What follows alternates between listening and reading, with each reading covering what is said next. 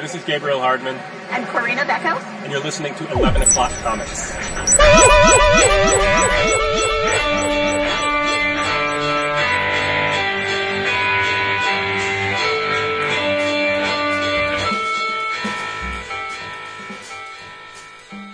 That was a good one, Dap.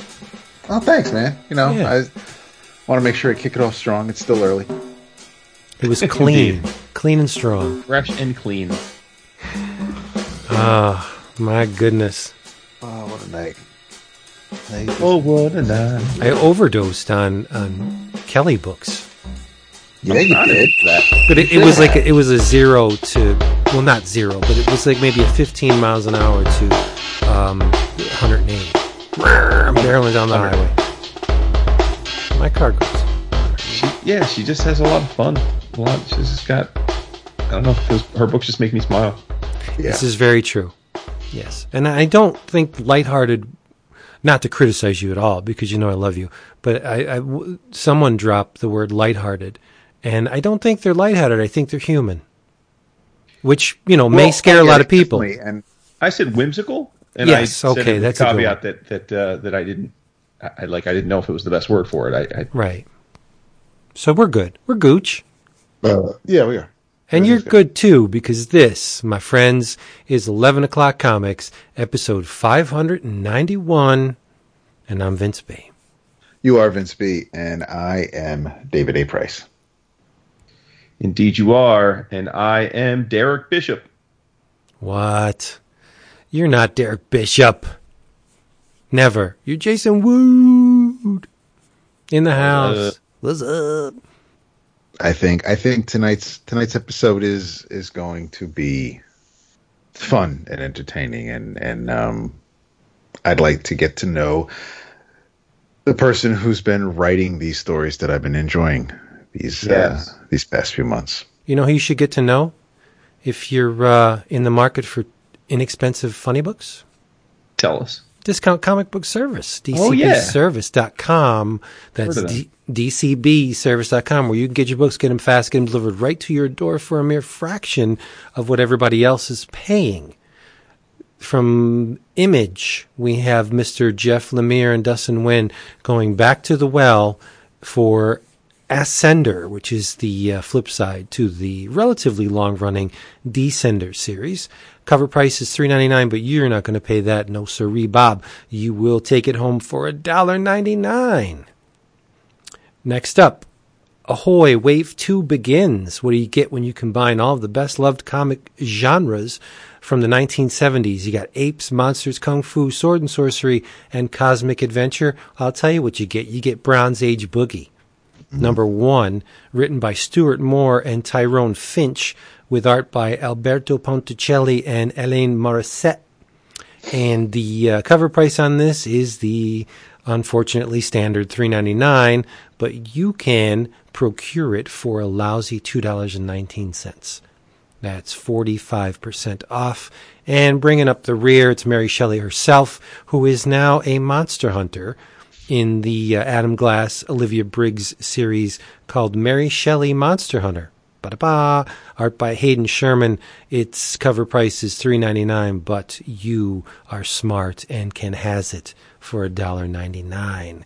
DCBService.com does not mind late orders or order editions, and you get your books all nice and secure and brought right to your domicile. Right there, right to your door. It's easier than ordering food. Yep. Speaking of witty banter, Vince. Ooh. I was all excited today. I'm like, oh, snap. I'm like, our 10-year anniversary is coming up. We're going to have to do this right. Son, we talked about that last And then I was like doing the maths. I'm good at the maths. And You I realized are. that we had our 10-year anniversary last May. Wow, so we're into year 11. Yes. We're almost at, in May it'll be 11 years, not 10. That is craziness. It is crazy. It doesn't seem that long. No. No, but it's because we're having fun. We went right past that 7-year itch. I didn't get any itchies. Neither did I. But I do. No, what are you wooing about? But I would like to know. Let's not rewrite history here. I would like. I didn't get Retcon. itchy. I would like to know what y'all are drinking. Well, since you didn't ask either one of us, but Dap always goes last, I'll tell you what I'm drinking. I'm drinking Chimay Ale, which is a Belgian Trappist monk ale, and I'm drinking the Red Label Premier Ale, which is 8% alcohol by volume. Not bad. It's a big boy drink. It's better than not bad. It is one of the best beers ever created in human history. Wow. Well, I'm glad you sandwiched me in the middle because I'm going to let y'all down. I'm doing a thing now where I am not eating or drinking after 6 p.m. That's going to suck on Thursday nights, bro. Unless I lie, because I'm drinking good old-fashioned water. Unless I lie. I could lie and you'd never know. Dare I go down the rabbit hole and ask why you're suddenly not? I just want to drop a couple LBs. But why 6 o'clock? Because I usually get up at 6, eat breakfast, blah blah blah, get the kids stuff all ready, and then it's a nice 12-hour stretch. And then if I stop eating at 6, and the next morning I eat at 6, it's a 12-hour stretch where I don't eat. So it's 12 on, 12 off. So you want to look sexy for C2E2 is what you're saying? I already look sexy. I just want to drop a couple LBs. Nice. Okay. Yeah. By the way, so does that mean after C2E2 you'll be? Oh, I don't know. Don't You know how he gets. don't worry about No, it. I do know how he does, but it's like I don't want you to lie. I mean, like I may lie. All of a sudden, it'll be like Teetotum Comics. I got no problem lying. But what you're not going to be lying about is the fact that we are 1 month away from descending into the Windy City to hang out with our peoples. It's going to be a long month. It is and it isn't. Because, Yeah, I don't know, man, we're old. Like, I feel like I fart and it's a month. That's a long fart. No, I know, but don't you feel that way, though? Like, you blink and it's like... It's true. I open up my DCBS box and then I turn around and there's another one at the door. And I get mine monthly. So, yeah, I understand. There's a running joke with my kids that Previews comes out weekly because, as we've talked about a million times, when the Previews does arrive, it's a whole thing. That Saturday, get up in the morning, go into the great room, make a cup of coffee, sit there, hopefully have a fire going, read the previews. But in their mind, I do it every week. And I say, no, I do it once a month. But time flies, man. True. It's all about perception. Yes, it's true. But we are gonna have a time. Big time. But in the meantime, we need to know what David's drinking, and I hope it's not water. It is not water. Thank God. It is a Cabernet Sauvignon from California, from Bogle Vineyards. Oh, nice Bogle. Respect.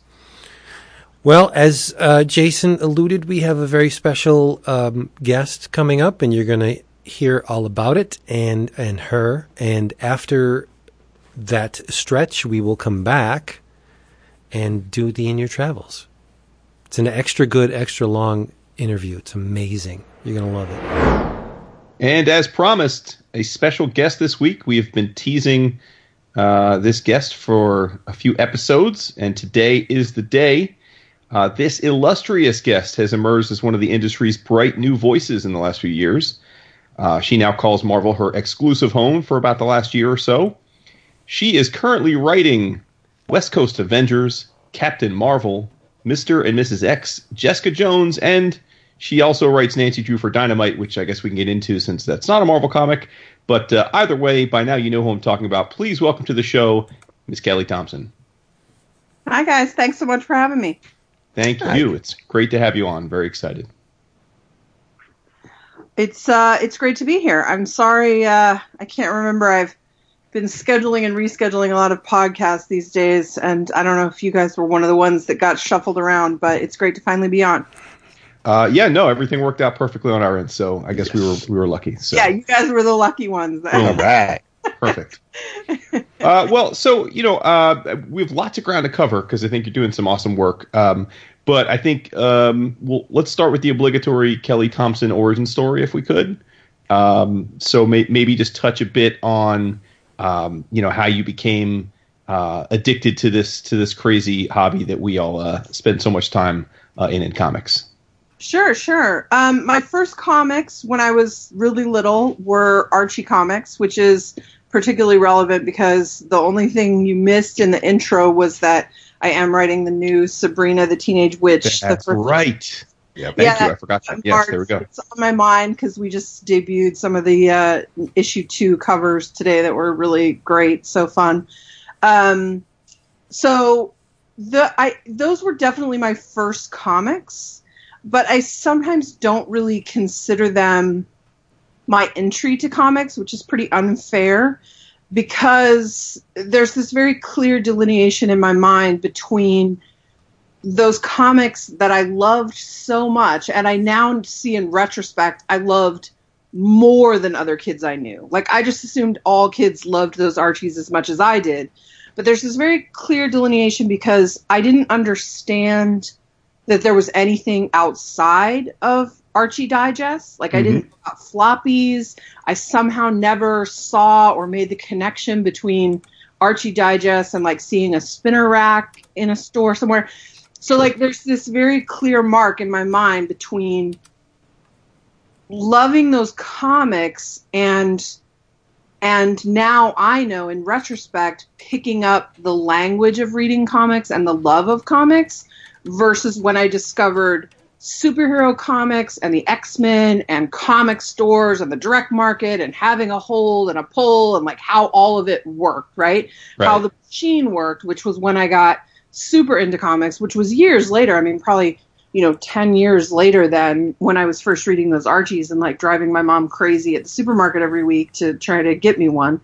And she used to be like, "Don't you have these?" I'm like, "They're all different. It's amazing." So, well, that's probably no different, right, than a lot of people. I mean, I remember as a kid seeing the Archies in the grocery store or what have you, and but it's kind of fascinating. Then we've come full circle, and now you are, as you just noted, writing an Archie comic. Yeah. It's funny because my mom is not, my parents are very supportive. They're fantastic. I mean, they let me go to the Savannah College of Art and Design to study comics. So how much more, like, awesome and supportive can you be than being like, "Oh yeah, I'll pay a bunch of money for my kid to learn about comic books." So my parents are great, but they're not into them, right? They don't really, quote unquote, get it. But my mom definitely has all those same memories of me driving her crazy about Archie comics. And so for her, the Sabrina is pretty exciting. I would say Nancy Drew and Sabrina are the two comics she's been the most excited for me to do. Not even because she wants to read them, but just because they make sense to her in a way. Oh, right, yeah. It's a tie to something she sort of understands and knows about, unlike the X-Men, which she just knows as, like, this really annoying thing that I fell in love with when I was about 15 that changed her life against her will. Right. Now, I know this from hearing you on another podcast a year or two ago that, and it's funny when I hear this because there's this clear delineation that separates sort of a certain age group of hardcore comic fans. David, Vince, and I are just above that line age-wise, and you're below it, which is to say, if I'm not mistaken, X-Men, the animated series, played a huge role in you becoming a full-fledged comic nerd. And I bring that up because I think there's a lot of you out there that were at a certain age where it was like your seminal thing. And for us, who were just a bit older when that came out, it's always surprising because it really had almost no impact on any of our respective love or adoration for the X-Men. But for so many of you, that's as a cartoon goes, it seems to be one of the best gateway drugs of all time for our industry. For sure, and we can bring this all back around later when we talk about Captain Marvel, but 100%, there is really nothing unique about my real superhero origin story of comics because it happened to millions of other kids exactly the same way it happened to me, which is we saw that animated cartoon and our little minds exploded. And we were like, what is this magic? I need to know more about this. In my case, my brother, who's a couple years younger than me, I have two brothers, but one of them, Scott, was more into comics than my brother David, who's about 5 or 6 years younger. And he came home from the mall one day, jumping up and down, barely able to contain himself, and it was because he had a copy of Uncanny X-Men 290, Storm on the cover, going, "It's that girl from the show! It's that girl from the show!" And I was like, "What is this?" And that became my first superhero comic and the beginning of, a lifelong love affair.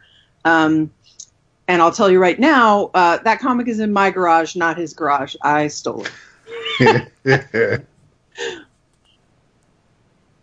Isn't it odd that we always remember our first comics? For sure. Yeah. I remember my second too, which was X-Force number 3, which those are such very weird, specific comics to be your first superhero comics. I mean, I don't think a single action thing happens in that Uncanny X-Men 290. It's all about like Forge, Storm deciding whether she wants to go be with Forge or not, and like just when she decides to be with him, Forge just telling Storm that he's gonna leave and be with Mystique because unlike Storm, Mystique needs him. Like, it's total soap opera, right? Mm-hmm. There's really no action going on. It's all emotional stuff.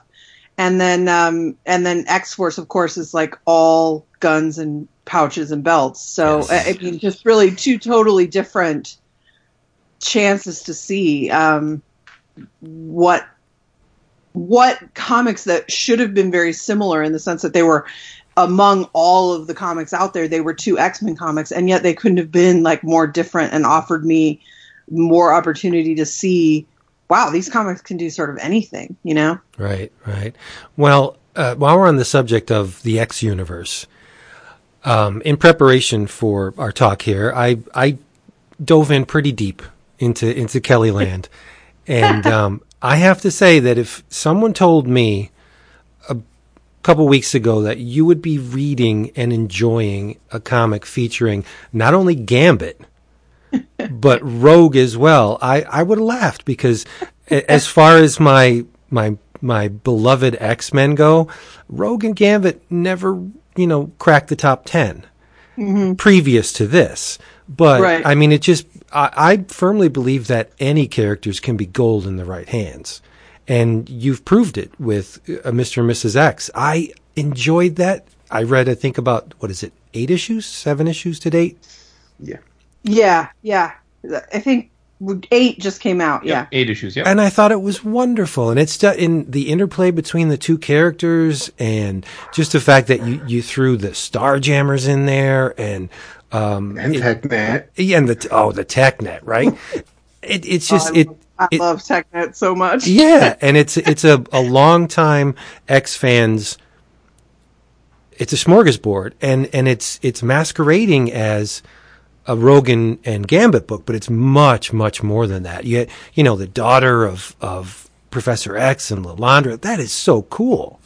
Thank you so much. No, I mean, listen, Rogue and Gambit. I mean, when we're talking about the core of who I am as a comic book fan and a writer and a reader, it's Rogue and Gambit. I mean, we talk about the X-Men animated series being my gateway. Well, literally the first thing my hungry young eyes saw when we turned on the TV was Rogue in a mini dress flying through a mall, punching a Sentinel in the face. And I was like, what?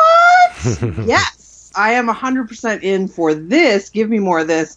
So it was a very quick path to Rogue becoming my favorite character. And, I was a certain age, right, 15 or whatever, where Gambit is, I mean, you might as well just inject that directly into your fucking bloodstream. Like, I was so in. And they were, and I hit them,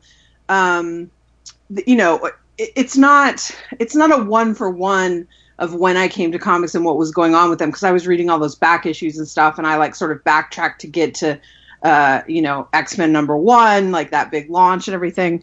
But they were going through that high will you, won't you drama that for a teen especially was so, incredible. And so, when I got the chance to write the Rogue and Gambit miniseries, I was like, that's my shot, right? That's my Shakespeare right there. So I better just go all in. And then I was really lucky that they wanted to spin it into this wedding and this marriage. And, you know, in the Marvel Summit Room, there's a lot of talk about like, oh, you know, what's going to be the conflict? Like, are you going to break them up? Are they going to get a divorce? I was like, why is anyone saying the word divorce in this room? We're still talking about getting them married. I was like, and over my dead body, like, you know, you guys can kick me out of the Marvel Summit and someone else can come in and ruin their lives. But there's no reason them being married has to be uninteresting. Like, to me, that is, ideas have gone to die if you're talking about they can't be interested. Like, Rogue and Gambit have crackling, fascinating chemistry. They have a lot of problems. There's no reason that's not interesting. And I was like, I sort of took that as a challenge. I was like, I dare you not to laugh and fall in love with these characters as I'm going to write them. I dare you to try and break them up. You know, come at me, bro. Yeah. Well, that's a very unique perspective, and I love it because you're not focused on the let's sell a bunch of issues by introducing this out of the blue concept. You want to massage the concept for all it's worth, and that's a very different perspective in comics today. It's always like this issue somebody dies, you know, whereas you want to perpetuate this union, and it's great. It works so well. Thank you. Yeah. We're having a really good time. Yeah, I mean, and so you because you mentioned about them getting married. I mean, you wrote, obviously, the Rogue and Gambit miniseries before Mr. and Mrs. X, and it does seem like marrying people off is like the death knell for characters, and a lot of times with comics, and I don't know why that is, but as Vince noted, the thing one of your superpowers, Kelly, I will say is this: you have a way of taking characters that people have, and people, I mean me, have perceived to have like a disdain for, and you've made them like enjoyable to read. And I have to tell you that is an accomplishment. Thank you. Thank you.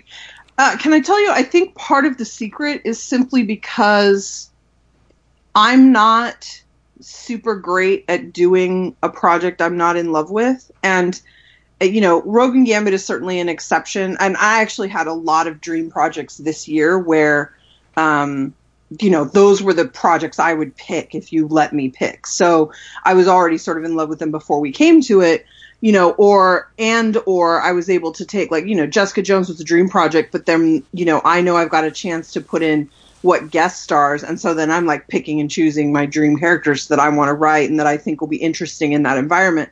But, you know, a great example is one of the first jobs I got at Marvel was A-Force. And, you know, not that I didn't like that concept or like that book, but the first thing I thought when I looked at that cast was, I wonder if they'll let me get rid of Medusa and Dazzler, because I wasn't really interested in them. I wasn't interested in them. I was a classic Rogue fan. Rogue and Dazzler used to have beef, therefore I don't like Dazzler. Like, I've carried that straight into my life, right? And then Medusa... And then you ended up having two versions of Dazzler in the comic. Yeah. Well, and then I was like, Medusa, I was like, she's a queen. I don't know that much about her, and she's very sort of removed, blah, blah, blah.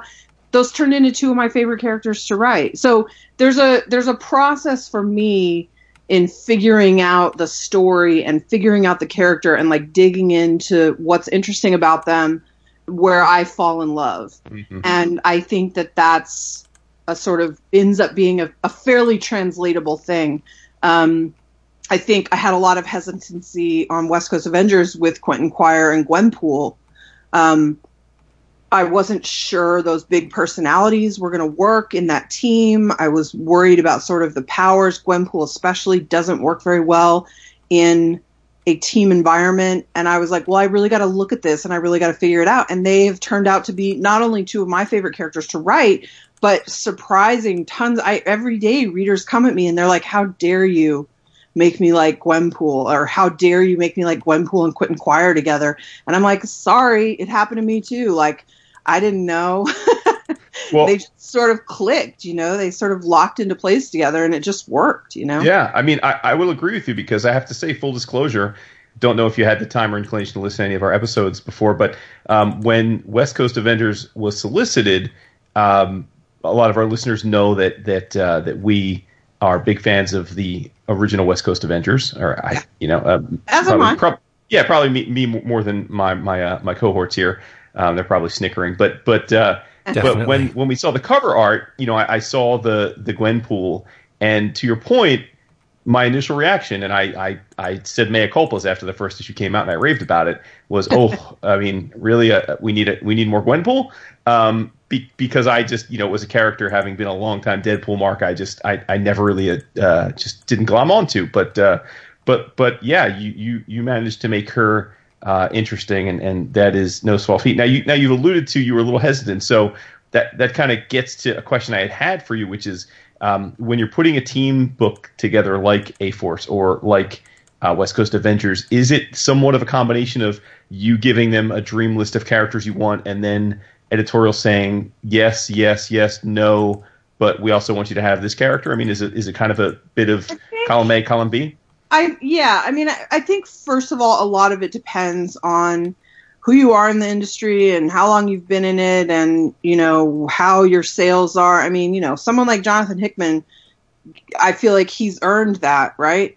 He can walk in a room and say, "Hey, these are the characters I want, and you have to give them to me, and I'm going to do a thing." Like, you've proved that over your time. Some newer kids, like, me and Matt Rosenberg and Ed Brisson, who've only been playing in the Marvel Universe for a little while, I think there's more compromise. That said, I think most writers who are working in that kind of scenario where you're borrowing someone else's characters to tell these big stories would all agree that compromise is always part of it. Any good product involves some push and some pull, and I would be the first one to say, for me, that push and pull has often resulted in really good things. Like, in retrospect, I'm glad I didn't ask them to let me get rid of Dazzler and Medusa on A-Force, because I think they turned out to be great voices in that book that I had a really good time with. Similarly, I was not convinced that Quentin and Gwenpool were going to be great, and it turned out to be really magical. West Coast Avengers was probably one of the toughest books to put together for me at Marvel. We were losing Kate, and we were all pretty devastated about it, the Hawkeye book. Marvel really loved that book. They were very supportive of it. I know that haters and trolls want to say 16 issues isn't a long run, but I'm sorry to say, but unless you've got the name Batman, 16 issues is kind of a lot these days. Yeah. We're headed towards shorter runs. Like, that's just the way it is. Like, yes, there are flagship titles that can do more and go longer. You put Jason Aaron on the flagship Avengers book, that's going to run a long time, as it should. There's no criticism here. I just think there's not, as much as a lot of writers, myself included, would love to be able to settle in for longer runs. That really is a sort of days gone by kind of thing. We're headed more to shorter sort of seasons of things. And so Hawkeye getting 16 issues was really great, actually. That was a pretty long run for a book like that, with a solo female lead, sort of testing the ground on a new area and new characters. And so we're all kind of really devastated that Hawkeye was not going to be able to keep going. We wanted to spin it out into West Coast Avengers, and we knew it would be Kate sort of leading that charge because we wanted to spin out of Kate's book. But initially, I wanted to do a much more classic West Coast Avengers. Like, I sort of wanted to do classic West Coast Avengers and throw in Kate and maybe America, like, as the younger kids, right? Mm-hmm. But there was a lot of, so I wanted, like, sort of Clint and Tigra. I wanted She-Hulk, like, things like that. I saw as a much more classic thing, and that's just not really what they wanted to do. I mean, they had a much more Young Avengers-ish vibe in mind, and I was nervous about it. I thought we were going to get a lot of pushback from classic West Coast Avengers people, which we did. And I thought it was going to just look like a Young Avengers book. And I was going to be like, well, why aren't we just calling it Young Avengers then? But success or failure be damned, I think that they were right, and what came out of it was a much more interesting book than if I had just plowed through with a more classic West Coast Avengers, or if I had stopped pushing back and we had gotten a more usual YA Avengers. I mean, I think when that book really started to come together, I mean, Sana Amanat had said something really early on about it having a Parks and Rec vibe. And so when we were like, wait, it's sort of Parks and Rec meets the Avengers, they don't have the funding, we're going to have this mockumentary film crew there. So we'll get these confessionals, and, Kate's sort of screwing up this team that she's trying to do this good thing with. And we were just sort of fighting back and forth on what the character should be and what should happen. And it was after the summit in May, which was a point where none of us were comfortable that it wasn't done yet. I really needed to have written the first issue already, and we were all nervous about it. And I'm very lucky that Tom and Alana didn't just completely freak out and replace me. But we finally sat down together in a room, and it finally clicked for me about what it was and why they were pushing back and the kind of thing they were looking for, and how I could take what I thought they were looking for and turn it into a thing that I was super interested in. And so it all came together, and it's honestly one of my favorite things I've ever done, and I think it will be for a long time. You seem to be very complimentary of your editors, which is it's refreshing, frankly. No, so it's like bad stories. No, well, I mean, it seems like you certainly give them credit where credit is due, and it seems like you definitely speak to it as though it's a positive, a net positive collaborative process. I mean, am I putting words in your mouth, or have you found that to be true? And are you pleasantly surprised by that? Since you've been in the business for a couple of years now. No, it's been great. I think that I would say about editors the same thing I would say about artists is that I've been very lucky to have really great collaborators and people I really enjoy working with. But one of the magical things about comics, and I think it's probably true of any industry where you have collaborators coming together on a somewhat equal footing, is that everyone can be really good at their job and still not be the best fit. Someone's artwork can be brilliant and just not quite be the right fit for my writing, and vice versa, right? Sure. And it's true of editors too. Sometimes everyone's trying to make a really good book, but you're just not trying to make the same book. And that's happened to me, and it makes things more difficult. But for the most part, I've been really, really lucky with my collaborators across the board. And I try and focus on the positive, because comics is a dream job, but it's surprisingly difficult to do. There are a lot of things you have to jump through that you sort of don't expect, that makes things harder than you'd like them to be. Mm-hmm. So I try to revel in what's so great about it and how much people love the work they're trying to do, and sort of the genuine desire to create a great comic book. That's what pretty much everyone comes to the table with every day. And so you're all working hard towards that goal, and sometimes it's easier than others, Sure. Right. Well, go ahead, David. No. Well, I just want to say, while we're on the subject of artists, we like to call it the Scotty Young effect, where some writers seem to be blessed with super top-notch visual stylists to go on their books. And having looked at, the bulk of your work, I got to say, there's a little bit of the Scotty Young effect in your stuff, because Jorge Molina on X-Force and A-Force. A-Force. Oscar Baz on Mr. and Mrs. X. Like, you got super top-notch artists on your projects. Leo Romero on Hawkeye. Woo! Yeah, Stefano Caselli. Do you are you the master manipulator that Scotty is, or it just happened this way? I think I am. not every artist you polled would agree with this. I know that for a fact. I know there are a few artists out there who do not think I'm the best. But I do think I'm getting a pretty decent reputation among some really great artists because I had the opportunity to meet with a few of them this last fall. And I feel like I'm a really generous collaborator. I also know what I want, and that can be a good and a bad thing. If I'm working with the right person, I think that tends to translate really well to us all bringing our A game and making the best book possible. But like, let me put it in a story terms to help, like, instead of just speaking in generalities. The first time I got to work with Michael Walsh was Hawkeye number 5. He was doing Hawkeye 5 and 6. So the book was really young still. It was the first time I'd ever gotten to work with Michael. I didn't really know him. I mean, I knew him around, but I knew his work a little bit, but I didn't know him that well. And so he sent in these layouts, which were terrific.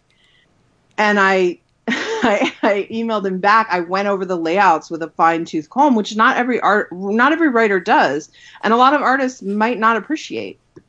And I said to him when I sent the notes, which were mostly positive, but there were like a few things that like our signals had gotten crossed or whatever. And I was like, listen, you'll learn very quickly with me. I don't ever want you to have to redraw shit. So I look very closely at layouts because I figure we can fix almost any problems we have in the layout stage. But I know that seems really extra to some people, including some editors. Some editors are like, stay in your freaking lane, Kelly. Like, that's my job. And I'm like, really? I don't think so. So, and Michael's response told me right away that we were great collaborators. He was like, that's fantastic. He's like, because the last thing I want to do is redraw. If you can tell me a problem we've got or, a thing you think I'm missing in that stage, I welcome that. Like, yes, let's deal with it here. And so I knew right away we were great. We were solid, and it turned into a great collaborative experience. And I would always work with Michael, and I hope he feels the same way. But not every artist thinks that's the best. Like, so this is again the thing I'm talking about with, I've been really lucky to work with really talented artists, but just because someone's really talented doesn't mean they're the best fit for me, and vice versa, Right. I do think that there's this secret unknown thing that a lot of fans don't seem to realize, which is sometimes who you're partnered with. I mean, editors have this incredibly difficult job of trying to put together these teams. It's the hardest thing they have to do, especially with artist schedules. I mean, it's like a crazy math equation to figure out how fast they work, how many issues you need, where the breaks are, how busy they are, how much. But then the secret component that a lot of fans don't think about is their page rate. Because some art, you can't just put any artist on any book. Mm-hmm. Some books are going to sell 50,000 every month, and so they can warrant this number. And some are going to sell 30,000, and they don't warrant that number. And so, like, that's another part of that equation that a lot of people are never privy to, and which, I'm slowly building my reputation, but I'm not some big, oh yeah, Kelly's book is going to sell 70K every month, and we know it'll do that for a year, so we can put whoever we want on this. Like, that isn't always right. But I would also say that you don't always need that quote unquote A-list artist. I mean, Leo Romero is one of my favorite artists in all of comics, and he was from day one of working on Hawkeye when he was quote unquote a nobody, right? I mean, he had done almost nothing. And I was like, this guy is my perfect partner. Like, I can't get over how good this looks and how perfect it is for Kate. And because he's younger and newer, like, he's a lot cheaper than X, Y, and Z, Right. So it's a really, I mean, making comics, you'd think it's easy, but it's incredibly complex. Like, so right. many spinning plates. Well, because of the high turnaround time and the nature of the business. Yes. Say you got a project and Marvel said to you, okay, we'll give you artist A for 3 issues and we'll round out this thing with artist B. Do you prefer a singular vision for the entirety of the run, or is parting it out between two creative stylists a detriment to what you're trying to do? I will fight really hard to have one artist for a whole arc. Nice. Even better if I can have one artist for a whole trade, but that's really hard to do these days. I'm very proud that we're getting to do it for Mr. and Mrs. X, and Jessica Jones. I would say Jessica Jones is a really good exception.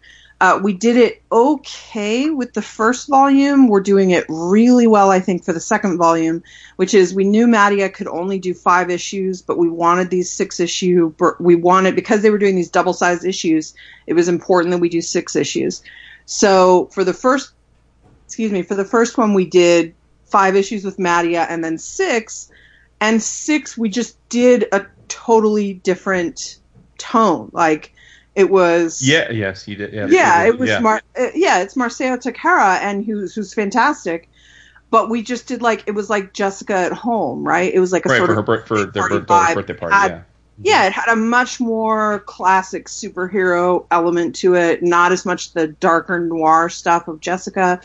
And I thought it worked really well.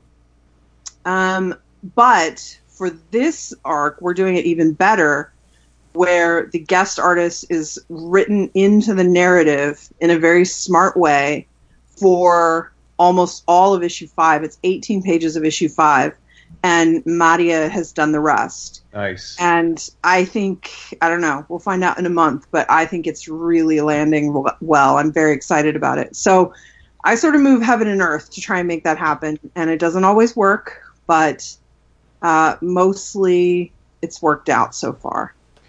I definitely want to spend a decent chunk of time paying homage and love to the entire Hawkeye situation, but the OCD in me, I just want to make sure that we cover the rest of your journey into Marvel.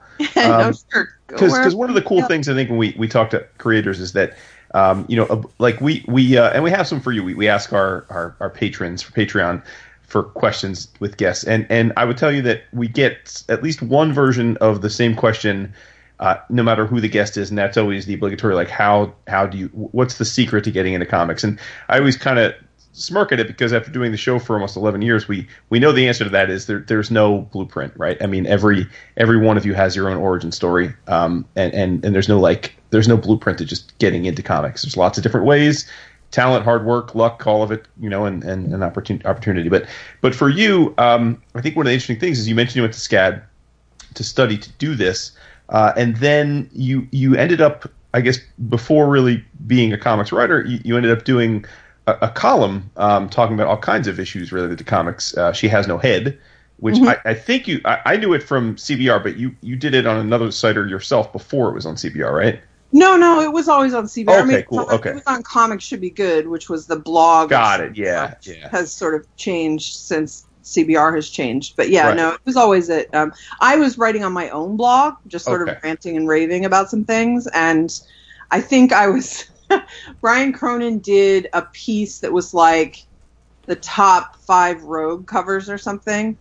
And I linked to it and was like, Brian is wrong. And I was like, these 3 are good choices or whatever. But like one of the covers he had was, I can't remember if it's Uncanny 181 maybe, which is just that very cool Wolverine and Rogue running toward the camera. It's when they're in Japan. It's a great issue for Rogue, but it's not a good cover for Rogue. I mean, she's not particularly well drawn. It's a Wolverine cover. And so I was giving Brian shit about that. And, he sort of laughed about it, and we had a nice chat about it. And then he was like, I think you should come over and write a column. And he's like, you can do whatever you want. And I was like, okay, I'm going to write about women in comics, and I'm going to call it She Has No Head over this stupid Cry for Justice photo. And and there we go. And the rest is history. And really, so, SCAD was certainly helpful in teaching me about comics. Mm-hmm.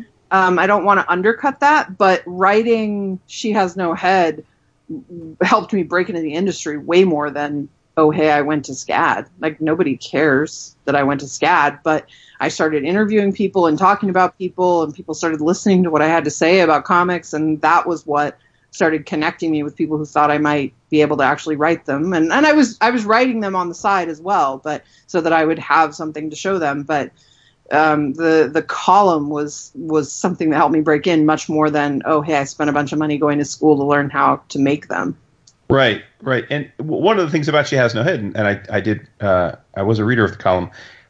It's interesting in that you were certainly, it was a very open and personal look at things. You were certainly critical when you thought it was warranted. Style, for sure. Yeah. And so when you look back on it, I mean, clearly, as you just alluded, it had a big role in helping you meet people and make relationships that ultimately led to you getting to where you want to be. But do you think it had, did it have positives and negatives, relative to the early part of your career in terms of, like, did the criticisms maybe have doors closed it, or did you never really see any of that? No, I've never written a comic for DC.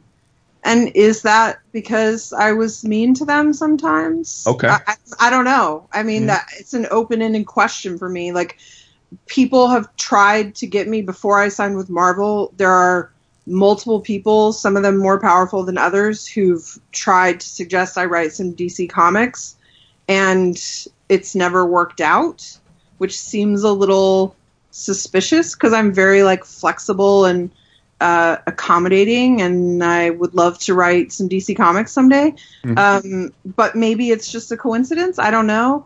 It's hard for me to imagine that because I said lots of negative things about Marvel too. I was pretty even-handed in my criticism of both companies when they would do dumb things. I think that, hindsight being 2020, right?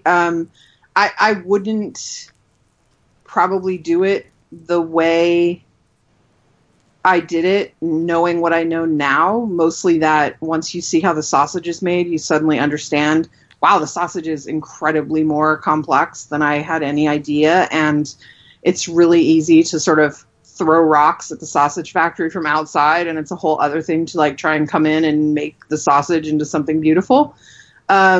So I really strangled that metaphor. But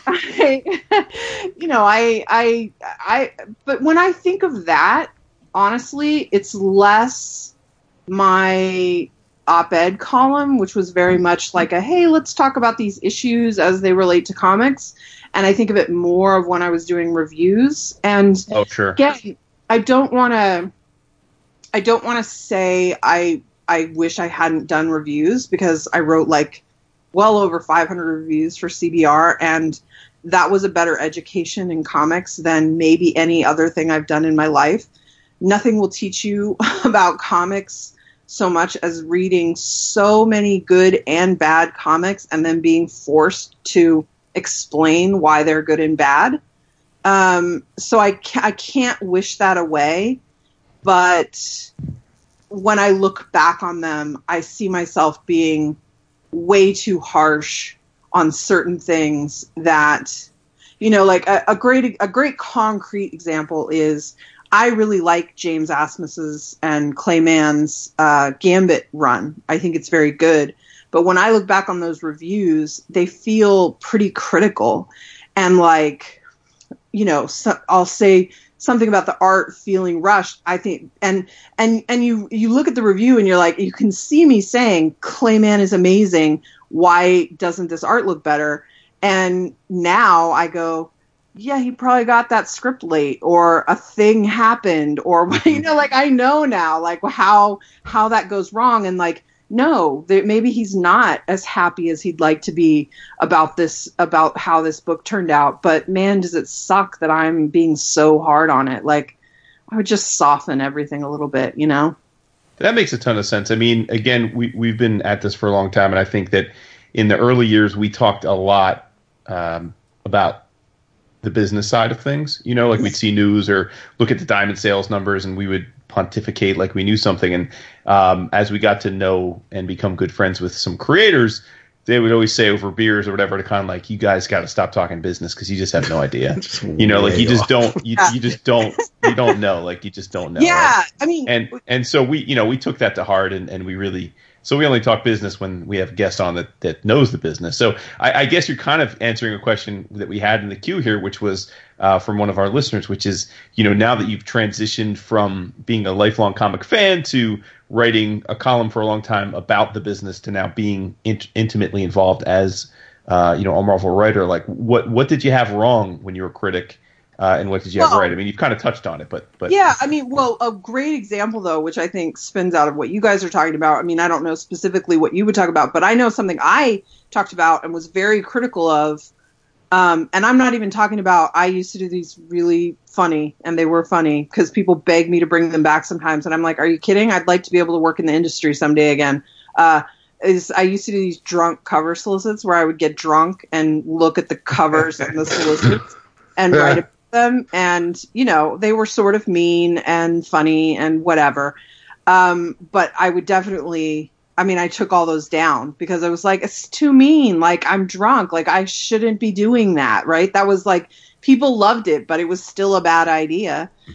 But more importantly than that, because that was a joke, at least that was like, how can you be mad at this news? It's the Daily Show, it's a comedy show, not a news show, right? But I was very critical in a non-drunk capacity from time to time of especially Marvel and DC's solicits and like their covers and why are they doing these things? And now I know that like that's a constant frustrating machine and you don't know who's writing it. Like it's not always the writer writing that solicit copy. Sometimes it's an editor. Sometimes it's someone else. Like it's just a machine that chews you up and spits you out, and you have to do it so far in advance, and it doesn't get the kind of attention that an actual product gets. And is that a flaw of the big two of maybe they need to pay more attention to that? I mean, maybe, but everyone who works in comics is way overworked. There's not a ton of time to be like, oh yeah, we should really pay a lot more attention to this solicit stuff that, let's be real, only super diehards, a fraction of the industry looks at, with a discerning eye. It's like, how do you justify devoting a lot of time and energy of your people who are supposed to be writing the books and drawing the books and, doing all and editing the books to solicits? Like, so that's something, if I could go back in time, I would just never criticize solicits again, because it's like a thankless, frustrating thing.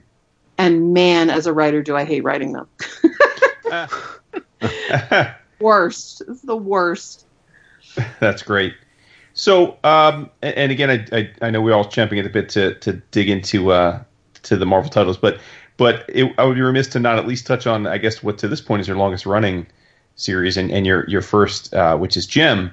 Now, again, as I said earlier, I think one of your superpowers is getting me to enjoy reading characters I didn't think I liked. Now, Gem is a different beast in that, again, bluntly, as a 40-plus-year-old man, I knew Gem was a thing, like back in the day when I was a kid. I knew it was a cartoon and a toy, but I wasn't ever anything I knew much about beyond that.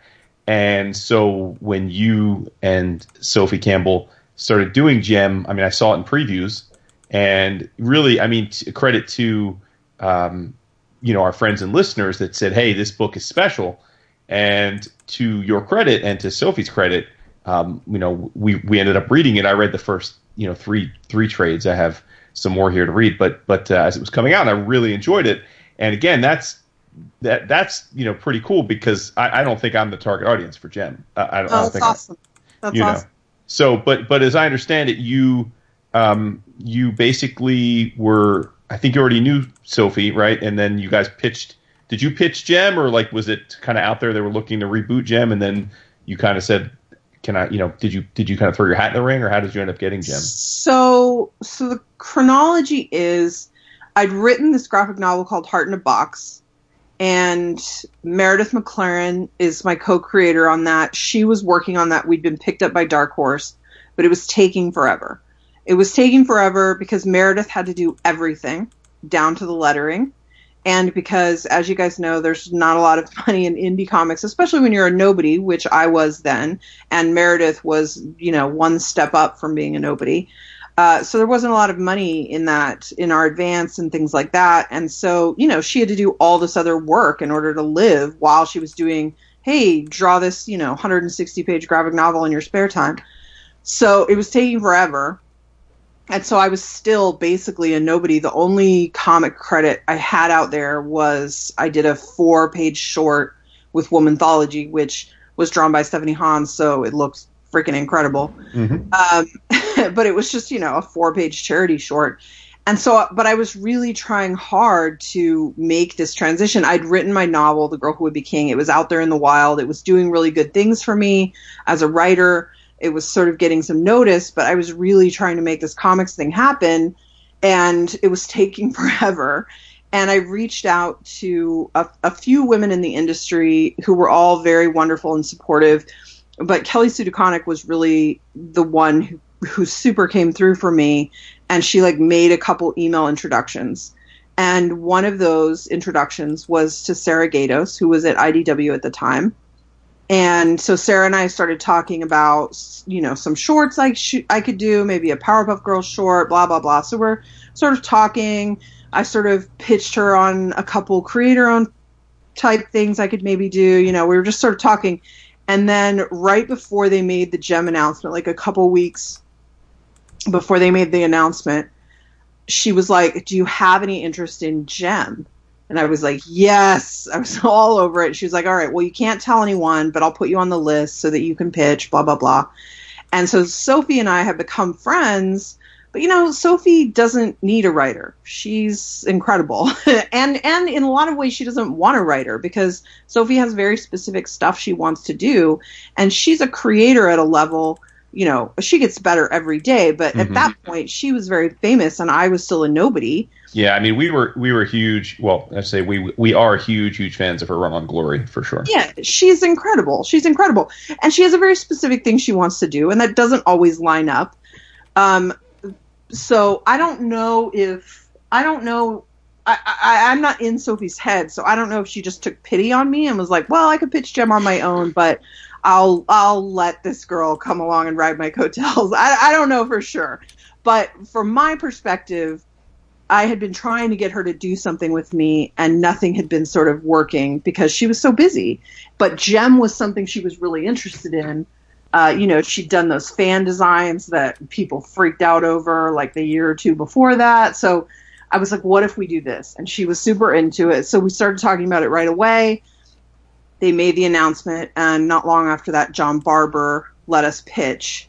And, we put it all on the mat. Man, I tend to put it all on the mat all the time and do too much work, but I felt really good about that pitch. When I turned it in, I knew we couldn't do any better than what we had done.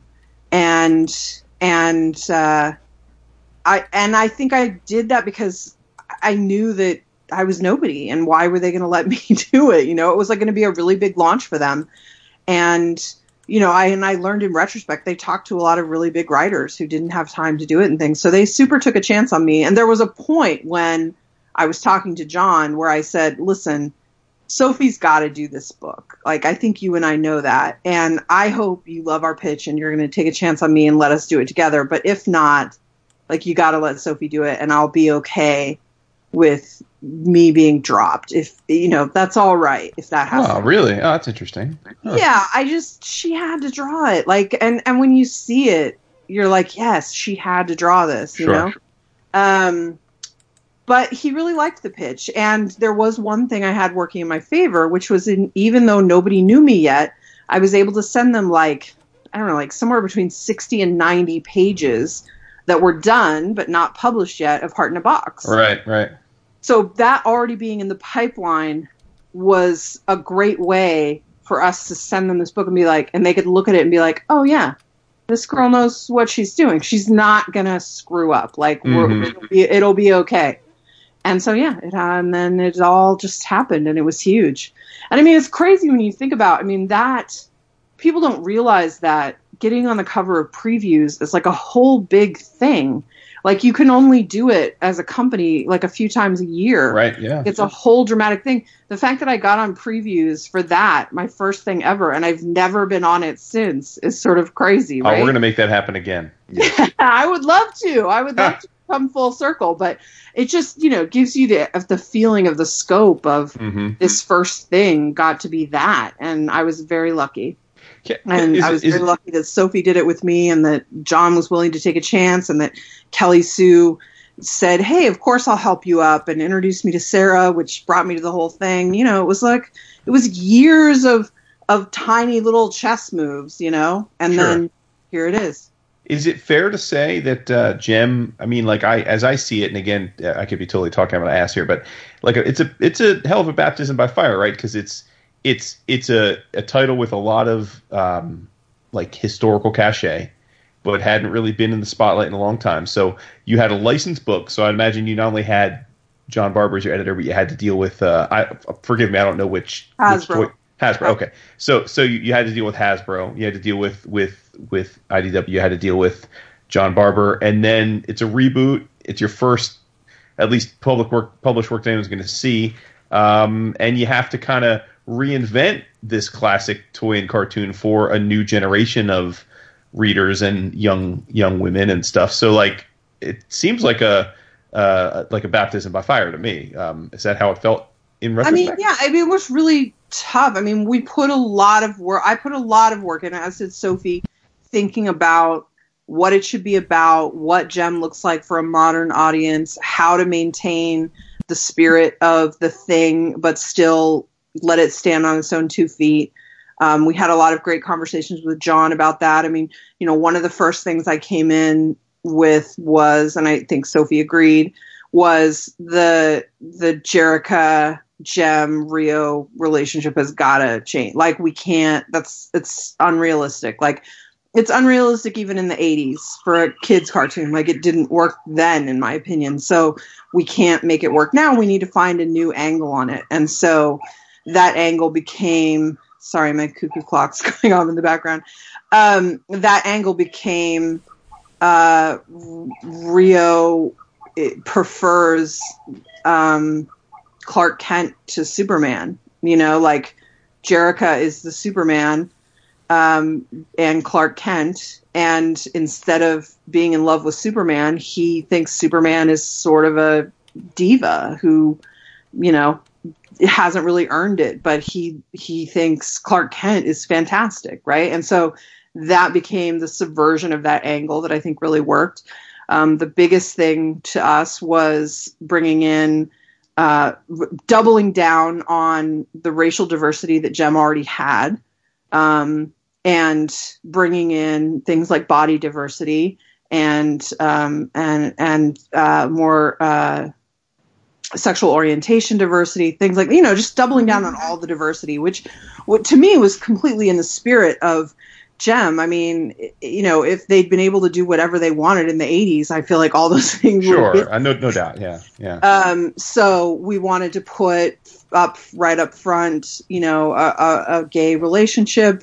And then, the obvious angle there is a sort of Romeo and Juliet situation in dueling bands. So it became Stormer and Kimber, which, of course, there's also this great Easter egg of, were Stormer and Kimber really supposed to be together in the series anyway? That's a lot of fun fan theory. If you look at, they have do you guys remember the really hilarious, I have no idea what issue it is, but when Wolverine and Nightcrawler have a picture of each other, one of them gives the other one. I know Chip Zdarsky made hilarious fun of this in his holiday short this year, but because of that, now I can't remember which way it goes. Anyway, one of them gives the other one a framed photo of, Wolverine gives Nightcrawler a photo of himself, or vice versa, which is a really weird, funny thing. And Jem has that same thing where Stormer has a framed photo of Kimber that she lovingly caresses. Mm-hmm. So there's always this fun stuff like that. But so it was a big risk. I knew that if I could do it and do it well, that I would really solidify my reputation as someone who could, come in and take a weird cult property that didn't have really a big existing fan base and that could modernize it and make it smart and accessible for everyone. And it would really help my career. And if I didn't do that, maybe I would be done in comics. So. Right. Well, I mean, I think obviously in retrospect, it was a smashing success. No, I mean, yeah, it worked out. Yeah. So it seems like an unwritten rule, both at Marvel and DC these days, that when a writer that maybe doesn't have a huge resume that editors want to give you a shot, they take one of two routes. They give you like a spot in a one shot, type of deal, right. Or I think in your case or our buddy Tom King's case, they give you a book to co-write. And it's like this unwritten, all right, kid, let's see what you got, and you've kind of got. So you did that. Or at least I don't know if you would classify that's what happened with A-Force, because you kind of took over writing duties full time, very quickly. But with Captain Marvel and Carol Corps, you co-wrote that. So I guess is that fair to say, like, that's kind of what was going on? And then with that, like, what is we're always fascinated, like, when we see co-writers, like, what's the process of co-writing a book? I mean, like, what does that process look like? Well, I'll tell you right now, I actually think that Marvel's process on that with the co-writing is really good. And I think it's way better than hey, we'll give them this one shot. I mean, they're going to do what they want to do, but from my perspective, the co-writing thing is way better because it sort of protects everyone and raises everyone up, and it's more of a teaching tool than the other thing. Feels more like a sort of sink or swim situation. That said, I suppose not every co-writing experience. I mean, they're all different, and some are probably bad. I haven't had any bad ones. I've been very lucky, but working with Kelly Sue DeConnick on Captain Marvel and the Carol Corps was perfect for me.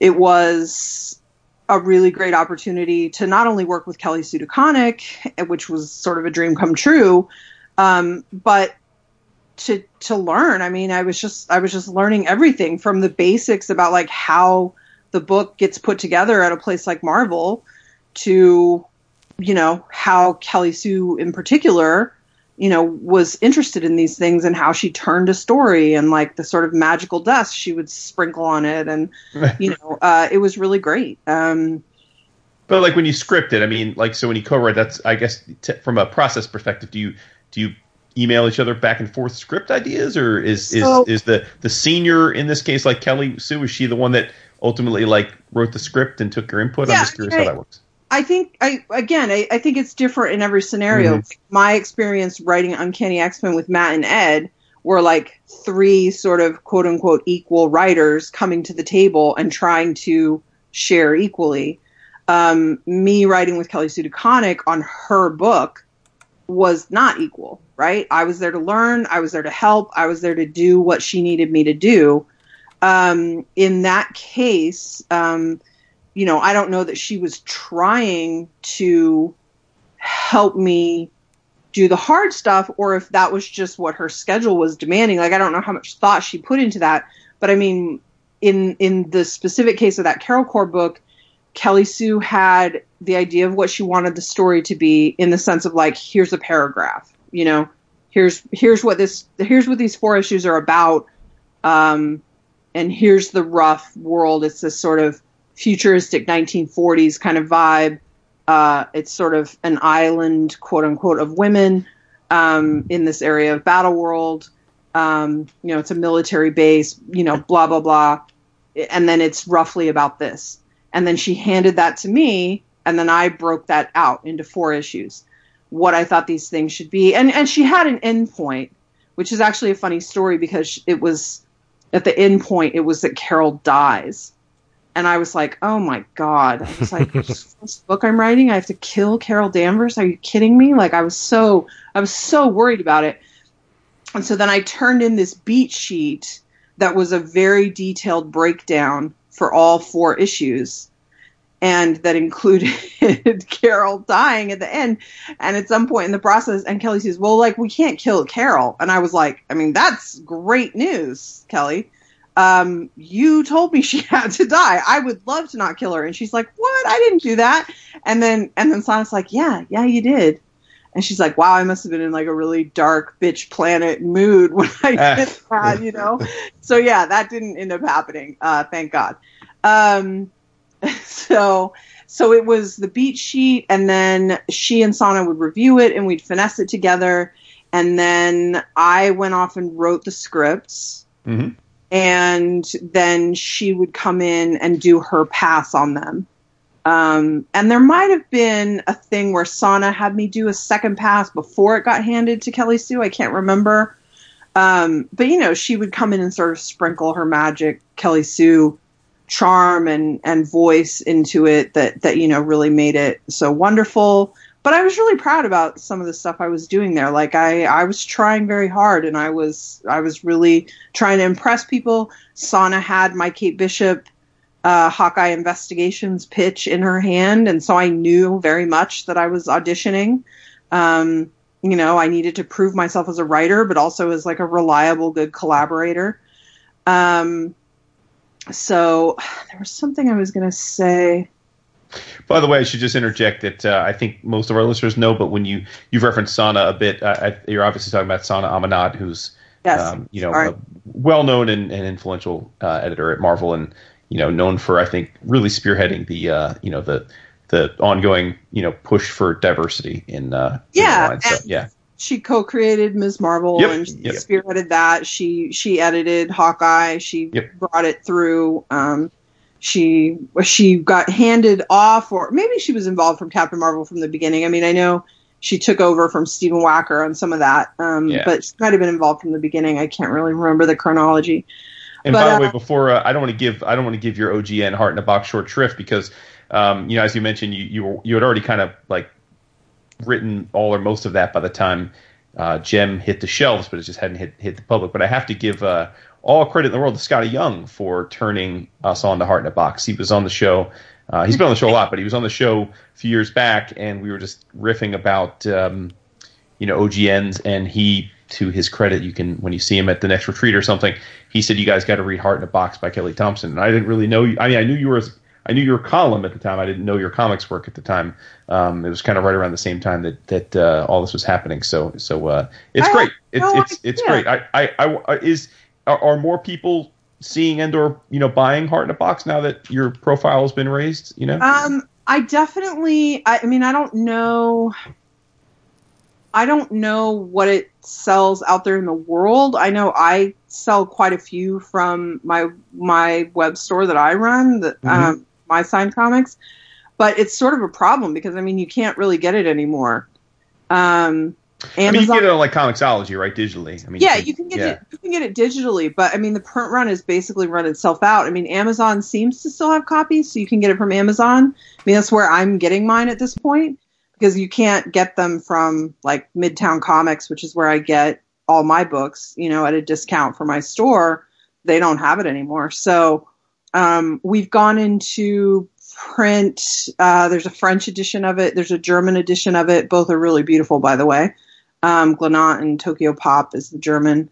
And then Spain maybe wants it. I think they're getting the rights to it for a run.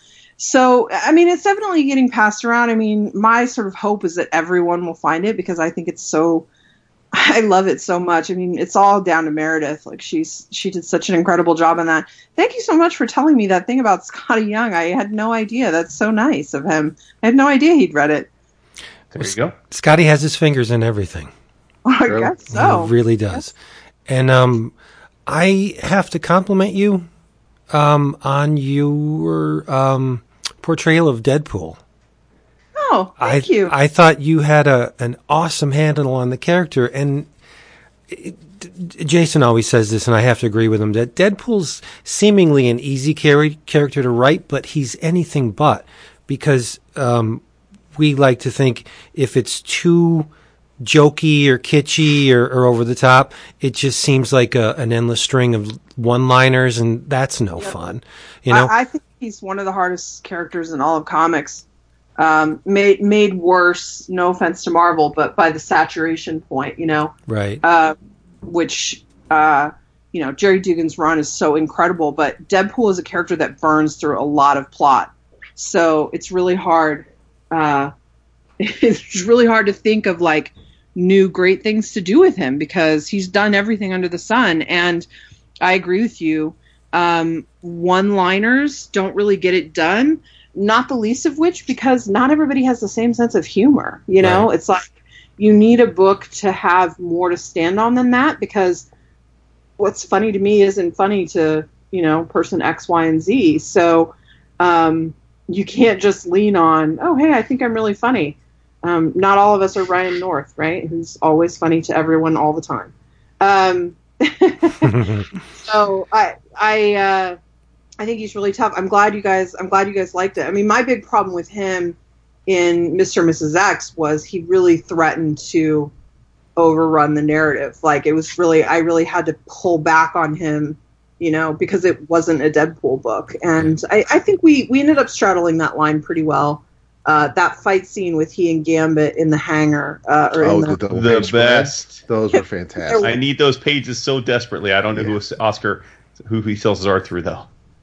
Yeah, I loved that. It was one of my favorite action scenes I've ever written, and Oscar just killed it.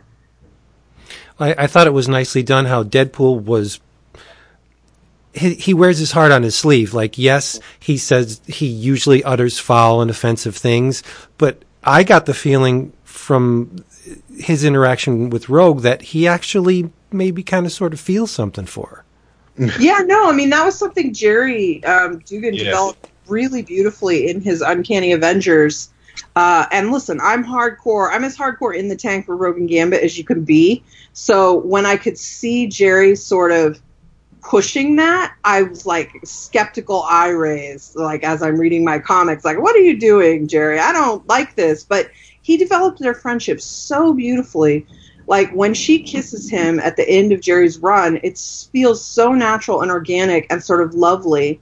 As a development of that relationship, that it was something I definitely wanted to pick up on and play with. I mean, I think he does have feelings, big feelings for her. And it sort of makes sense to me when I look at the characters as that he'd fall for her.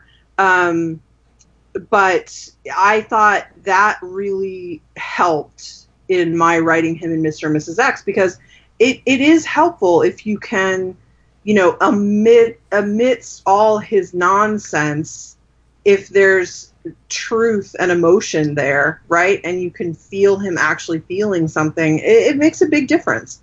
Right.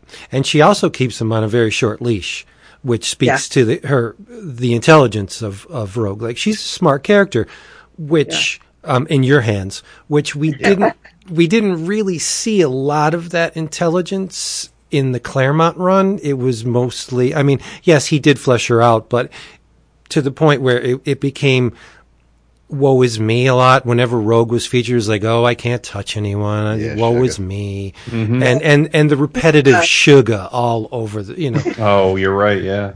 But I mean, there was a funny bit of trivia. So, you know, around the time that the X-Men animated series came out, they also had that first incredible run of Jim Lee trading cards, right? Mm-hmm. Hell yeah, I would love to have them. I have 2 sets of them actually. Oh, nice! You're the best. That's great. My brother bought me a beautiful set recently that's all like in sleeves and that look gorgeous. And then I have the set from my teen years when we used to play War with them, which would never work today. But Scott and I were very agreed on power levels back in the day. Oh, it worked. It was honestly like some of my best memories are playing War with those cards with my brother.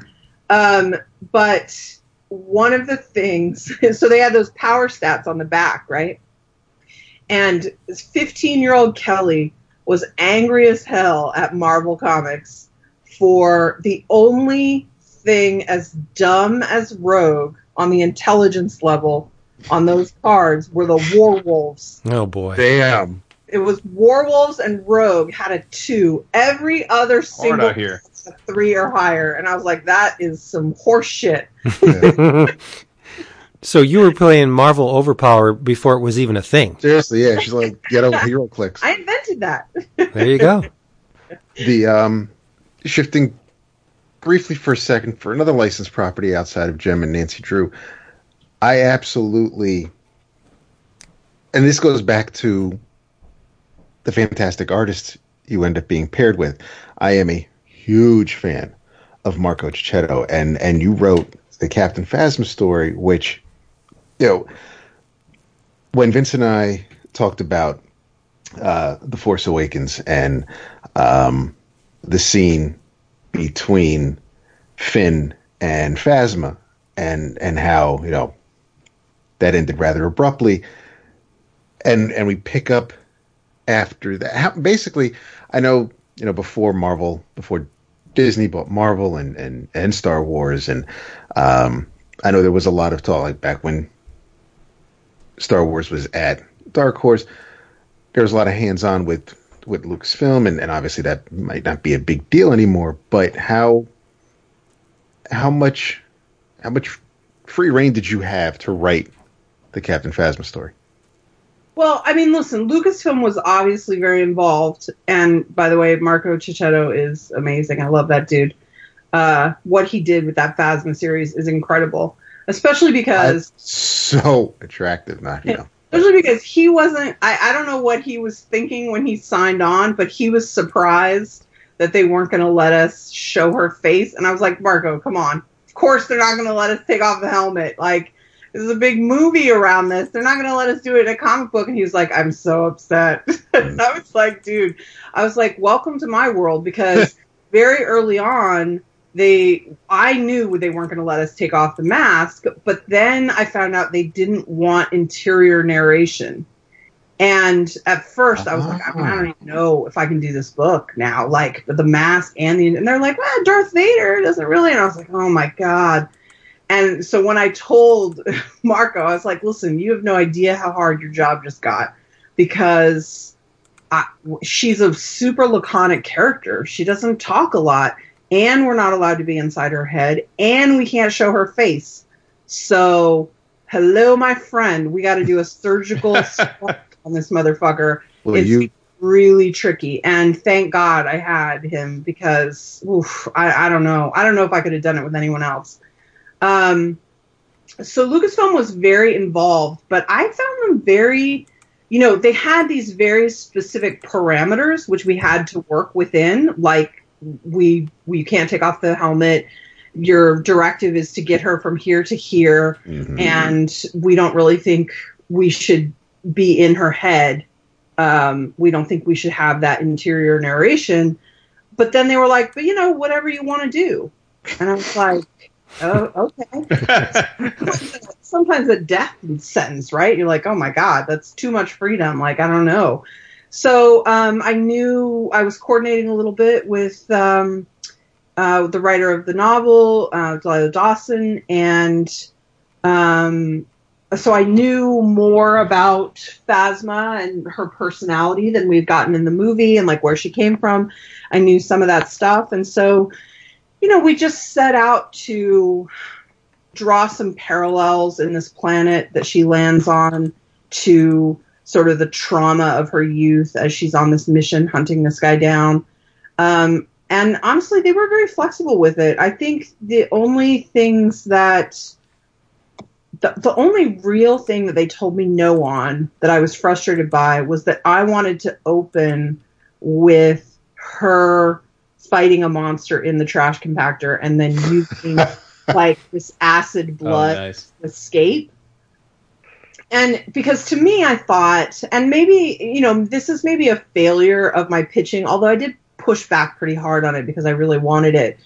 You know, I wanted to do an homage to that scene we all love, but to take it up about 50 degrees, right? And to really turn up the heat on it and make it super intense and violent and show sort of this incredibly ruthless character getting out of that scenario sort of on her own.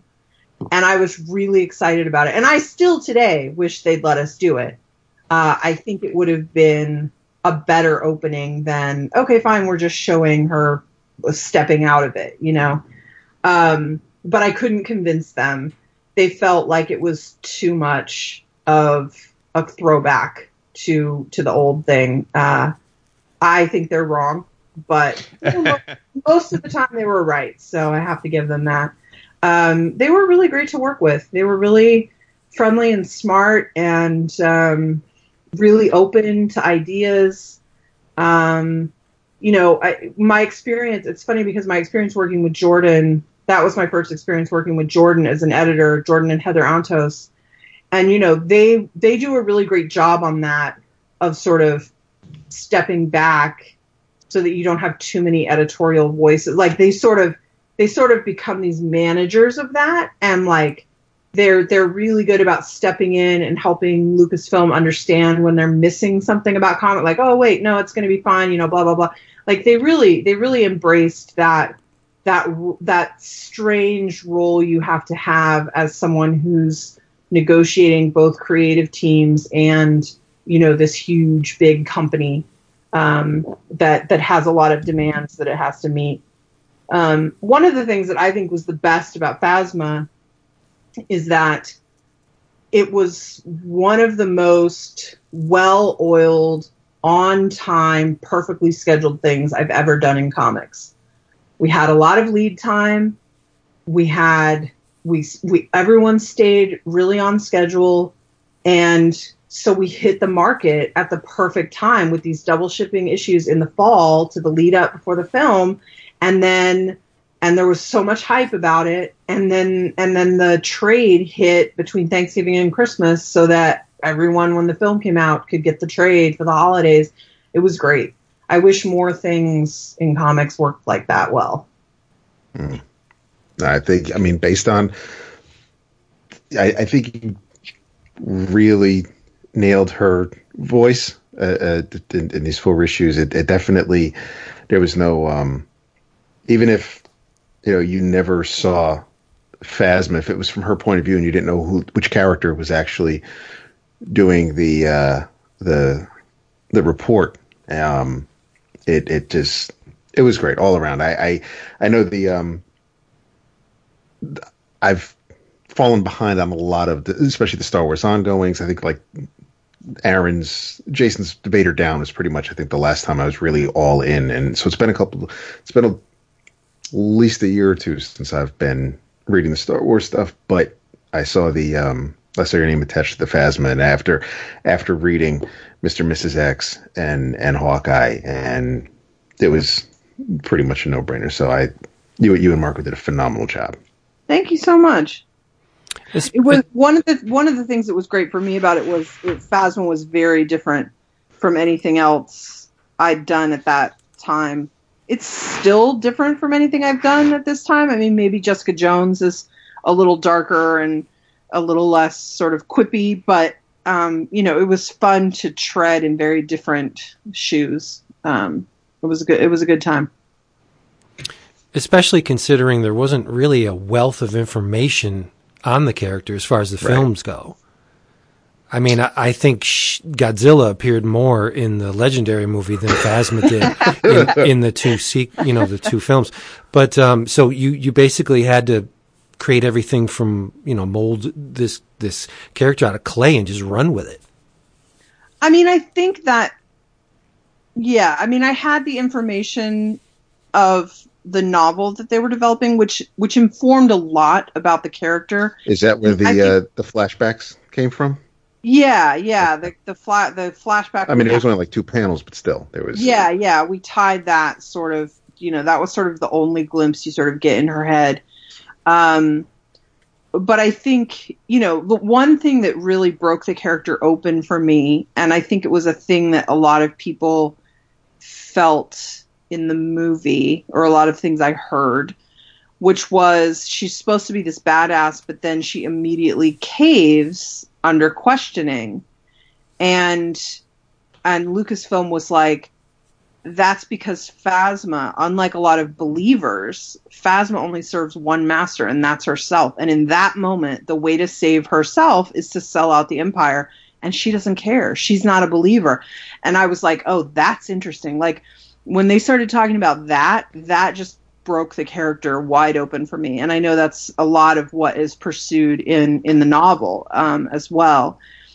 It's just this idea of Phasma will betray anyone. She's a survivor. That's all she cares about, is what's the way to survive. And at the time, for her, the way to survive was to hitch on to become very powerful within the Empire, you know? But when you're facing a blaster and like, hey, lower the shields, that's the way to survive, you know? And so that became a really fascinating thing to explore. And we had a really good time with it. Yeah, it shows. Thanks. All right, we got to get back to Hawkeye, because I got to tell you, Kelly, I genuinely, I hope it comes through so far in our chat that we love really everything you've been doing, and I mean that sincerely. Great. But Hawkeye was one of those books that just got me in them feels. You mentioned Leo Romero. I think he's really young, right? Like he's in his 20s. Crazy young. It's dumb stupid that he's that talented at that age. Yeah. But it's illegal. I wasn't reading, full disclosure, I didn't read Hawkeye like when it was first coming out, and then I caught up on it, and I was like, man, how was I not reading this off the shelves?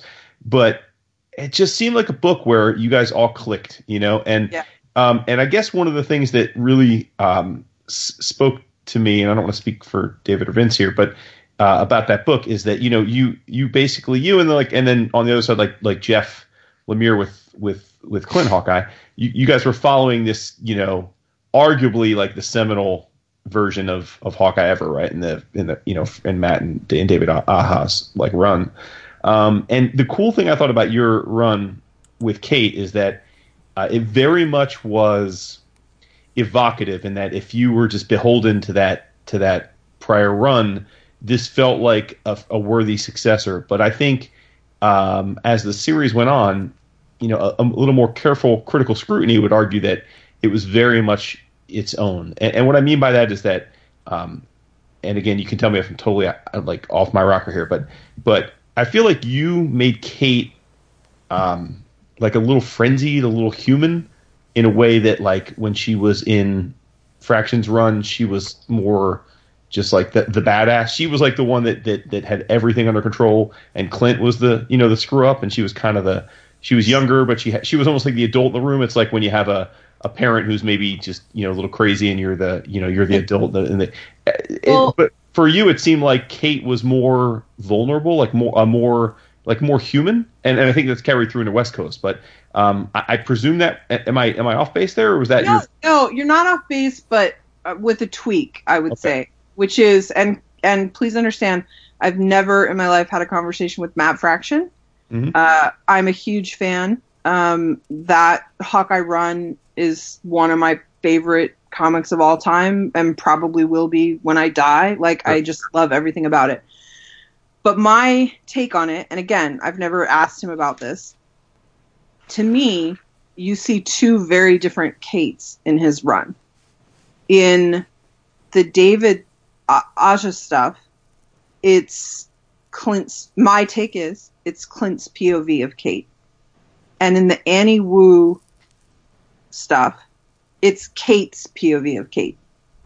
So in the David stuff in New York, Kate is perfect because that's how Clint sees her. She's the far better version of him in Clint's eyes. But Kate knows she's a screw up, and in Kate's own eyes, she cannot get her shit together. Mm-hmm. And so she's sort of stumbling around in Los Angeles. She can't quite make things work. A trailer gets burned down. She ruined a thing, you know, like, so to me, the Kate we had to use and should use is Kate's version of herself, because Clint was not going to be in the book for the most part, and because it was a Kate's POV type of book. Excuse me, I have to take a drink here. So that was my approach, was that as much as I love perfect Kate, that was someone else's view of her. And so that couldn't be what we pursued, which is why we get the more scattered, younger, haven't really figured it out yet Kate, which I think lines up very well with the Fraction Annie Wu stuff that takes place in LA. Yes. Now, that's totally fair. Was your love of Kate born in that series, or was it born with Young Avengers?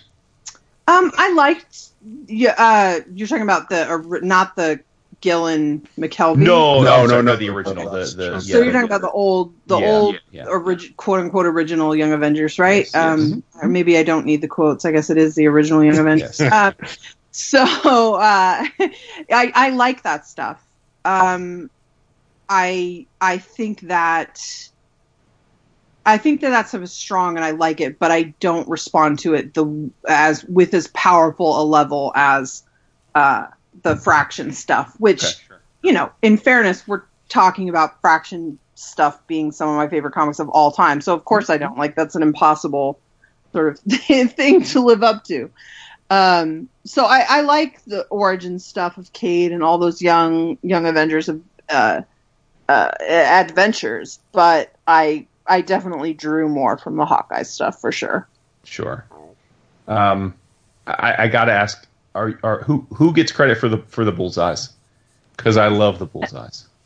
Well, I think it's everyone. I mean, my idea was that.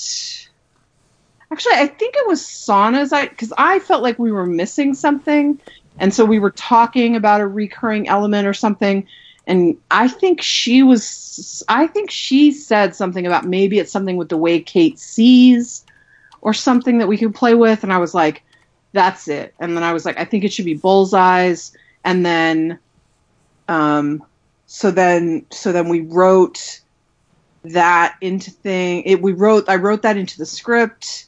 And then we played with it a little bit, and then there was a level of Leo playing with it, how it should look.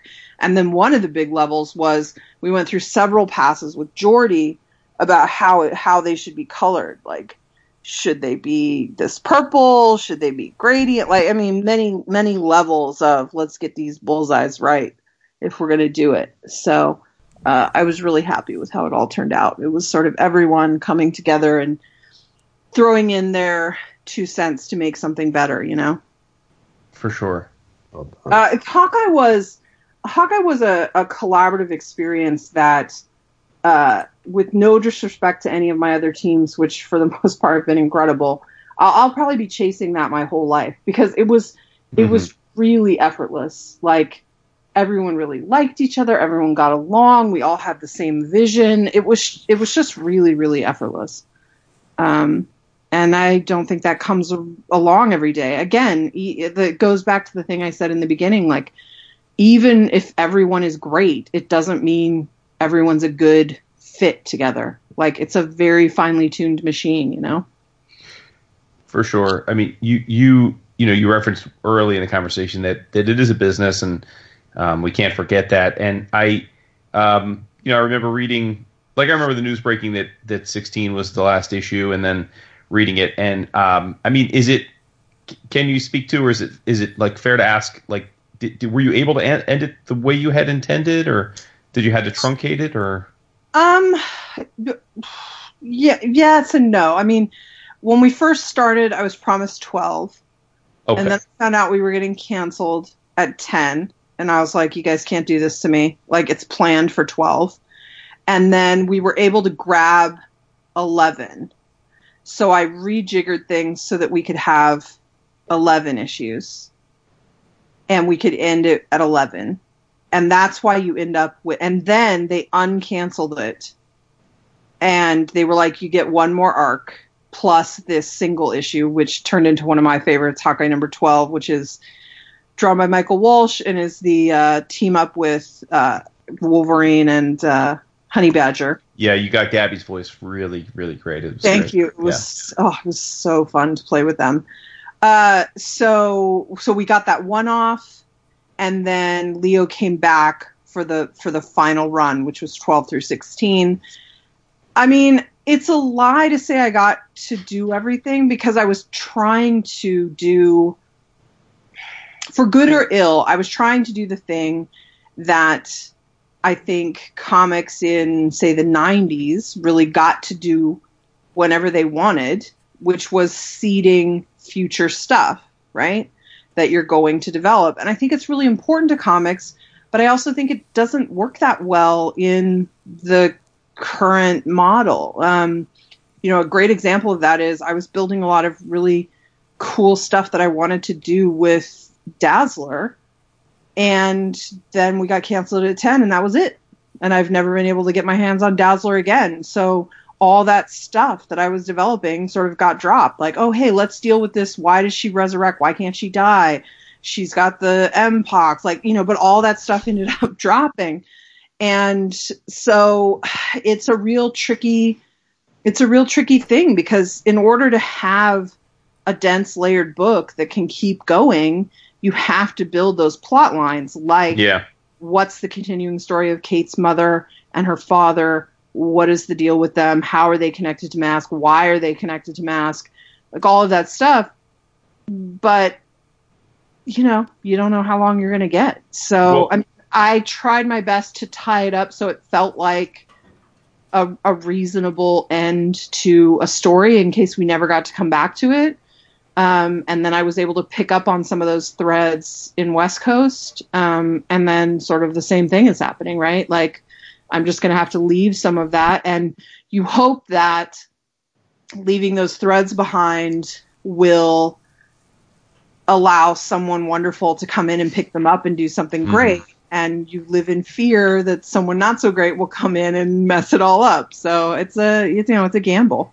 Isn't it interesting that, you've mentioned a few times how the business has changed. I was thinking about a time I remember hearing Bendis talk about, the ability to write a B plot and a C plot in his work and have those kernels brewing.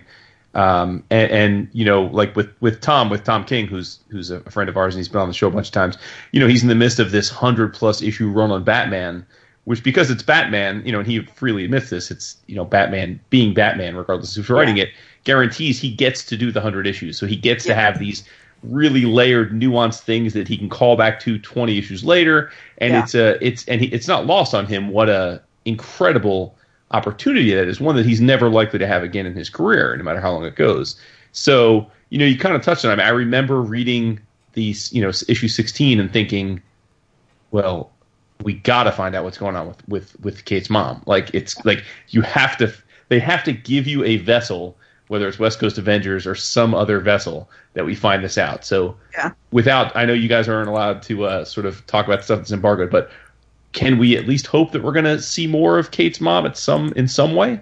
Yes. I mean, she's already popped up in West Coast Avengers. Yeah. And we'll be getting some big reveals about her before issue or through to issue 10. Okay. But it's not going to be, we're not getting to go forever. So it's not going to tie up like I like. And I mean, I'm mostly upset about, because, the Derek Bishop thing is the thing that I picked up from Fractions run, you get that development of he's with the new wife and Kate's pissed at him and she finds out of his ties to Mask.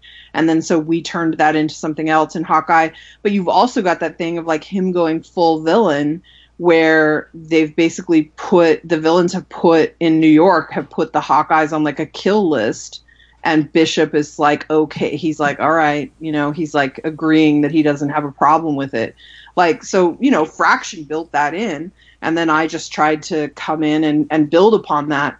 And it's still going to be a thing that's out there that I hope either I'll get to pick up someday or someone else will, For sure. So Captain Marvel, I mean, talk about a timely book, right? I mean, you get to take over the character right before she has her major film debut. So, what's that like? Was Captain Marvel a character that meant something to you prior to, you getting an opportunity to write her? I mean, was she someone that you grokked on? Yeah, I think, she, funnily enough, I think when she was old Ms. Marvel, she was not my favorite character. I had that same issue that I had with Dazzler, where it was like Rogue and Carol were seen as enemies a lot of the time, and I was Team Rogue, therefore I was not Team Carol. But, you know, a good creator can turn you around on anything, right? Like, this is my favorite story about trying to be open-minded, is not so very long ago when Scott Snyder was fairly new to Batman comics. He was writing Detective, and it was when Batman was dead, quote unquote. And so he was putting Dick Grayson in the suit. And I was like, nope. I was just like a hard no on that. I was like, no. You're like, hard pass. I love Dick Grayson. He's Nightwing, which is such a stupid thing to say in and of itself, because he wasn't always Nightwing. He was freaking Robin. So it's already a dumb thing to say. But I was like, no, Bruce Wayne is the only Batman. I can't have this, blah, blah, blah. Yeah. What turned into some of my favorite Batman comics of all time? Black Mirror. I would hold it up as one of the greatest Batman stories of all time, that trade. Dick Grayson in the Batsuit. Fucking phenomenal. It's incredible. And it's the story I always go back to of you have to keep an open mind. And if your mind is open, you just be amazed by what you find. And for me, a lot of that was Kelly Sue DeConnick on Captain Marvel. She just completely reinvigorated that character for me. You know, I think the name helped. I think graduating her to Captain Marvel, it feels so right for the character, giving her the sort of uniform instead of the thigh-high swimsuit. Like, you know, it was just everything sort of coming together at the right time. And I just fell in love with her in a whole new way. And so getting to do it now is sort of this weird thing where it's sort of coming to her for the first time in a new way, but also revisiting the first character that I got to write for Marvel. And of course I got to write her a little bit in A-Force as well. So it's been awesome. I think, I'm really grateful for the opportunity to do it at this point in time, because she's poised to be so huge. It's also a lot of pressure. I'm not going to lie. It's a little stressful. Well, so far so good. So you're off to a good start, 2 issues in. Thank you. Yeah, no, it's going really well. I think people are really responding to it. You know, I have an incredible team, which helps. Carmen Carnero and Cameron Pomplain. I know, seriously, with that. Yeah. And it's been said a couple of times this evening so far, but when Jason talked up your first issue of Captain Marvel last month, it caused me to go out and get the first issue. And now the title is on my pull list, and it's, you know, Carol Danvers, and Vincent and I mentioned this a couple episodes back. Carol's never been a character that caused me to. I was never excited. Oh, okay, Carol's in this book. I gotta get it. So it's between Carol Danvers as Captain Marvel, Rogue, Gambit of all characters, Quentin. You've had this ability in the titles you've written so far that it's as Vince said earlier, like any character when handled well is a really good character, and so kudos to get me to actually buy and read and enjoy stories with characters that I never really gave a second thought to. Well, thank you so much. I mean, that's really high praise. It means a lot. I do think, I hope that a lot of that is because I fall in love with them, and then it's just sort of a palpable translation of that, you know, of like, let me show you why I fell in love, you know? It was like you just said with you know, Bruce's Batman, not Dick. When Vince and I, we usually get into these little things when Green Lantern's concerned, and you know, it's for me it's just Hal Jordan, and it has to do with, obviously, you know, with not so much your age, but what brought you to the dance. What was the character that was? Right. I love the new Teen Titans, so I the Wolfman Perez stuff.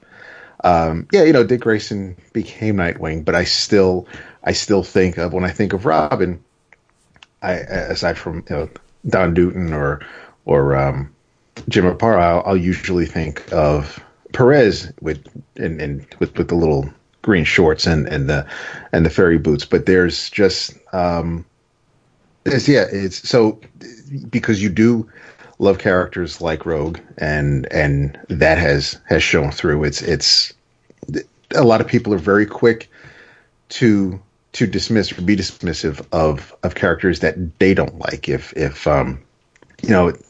you could go online and see somebody, if someone's going to argue who their favorite, no one ever says favorite, it's always best, but what they actually mean is favorite, who their favorite Green Lantern is. And then if someone mentions Kyle and then faces crinkle up and people start dragging that person and that character just because. But why do you care why they like that character? If that's what brought them into the hobby, if that's what brought them to the medium, and we're all talking about comic books, who cares? But I seriously, I think if more people took the time to understand why, and the fact that you like that Rogue is one of your favorite characters, it does show in this comic. And if I've read Rogue comics written by Claremont, and they never did anything for me. But here's somebody who actually appreciates the character and wants to see it, wants to see the character thrive.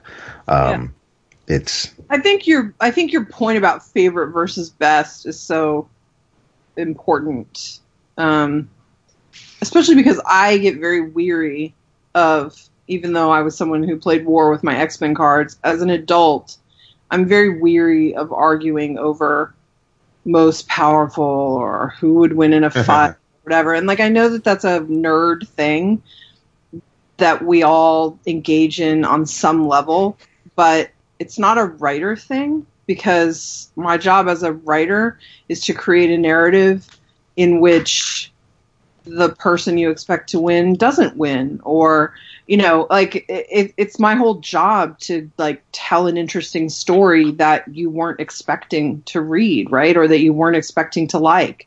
So, I get people coming at me sometimes with is Rogue an Omega character? Can you verify this? She one of the 12? Yeah. First of all, who am I? Why would you listen to me? I don't. That's a Brevoort question, not a Kelly Thompson question, right?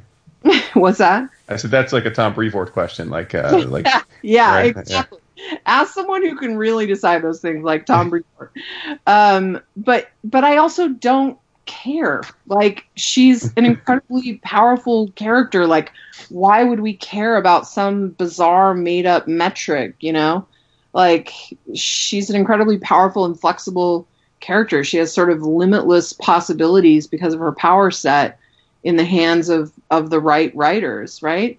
Yes. But why would we waste our time arguing if she can beat up She-Hulk or if she can bench press more than Thor? I don't care. I don't know. It's a weird thing. I don't know when I flipped the switch from being a fan who was interested in that to being a writer who was that shit just gets in my way. I also am very anti the overpowering of characters. Just from a purely selfish standpoint, it makes it hard to tell stories.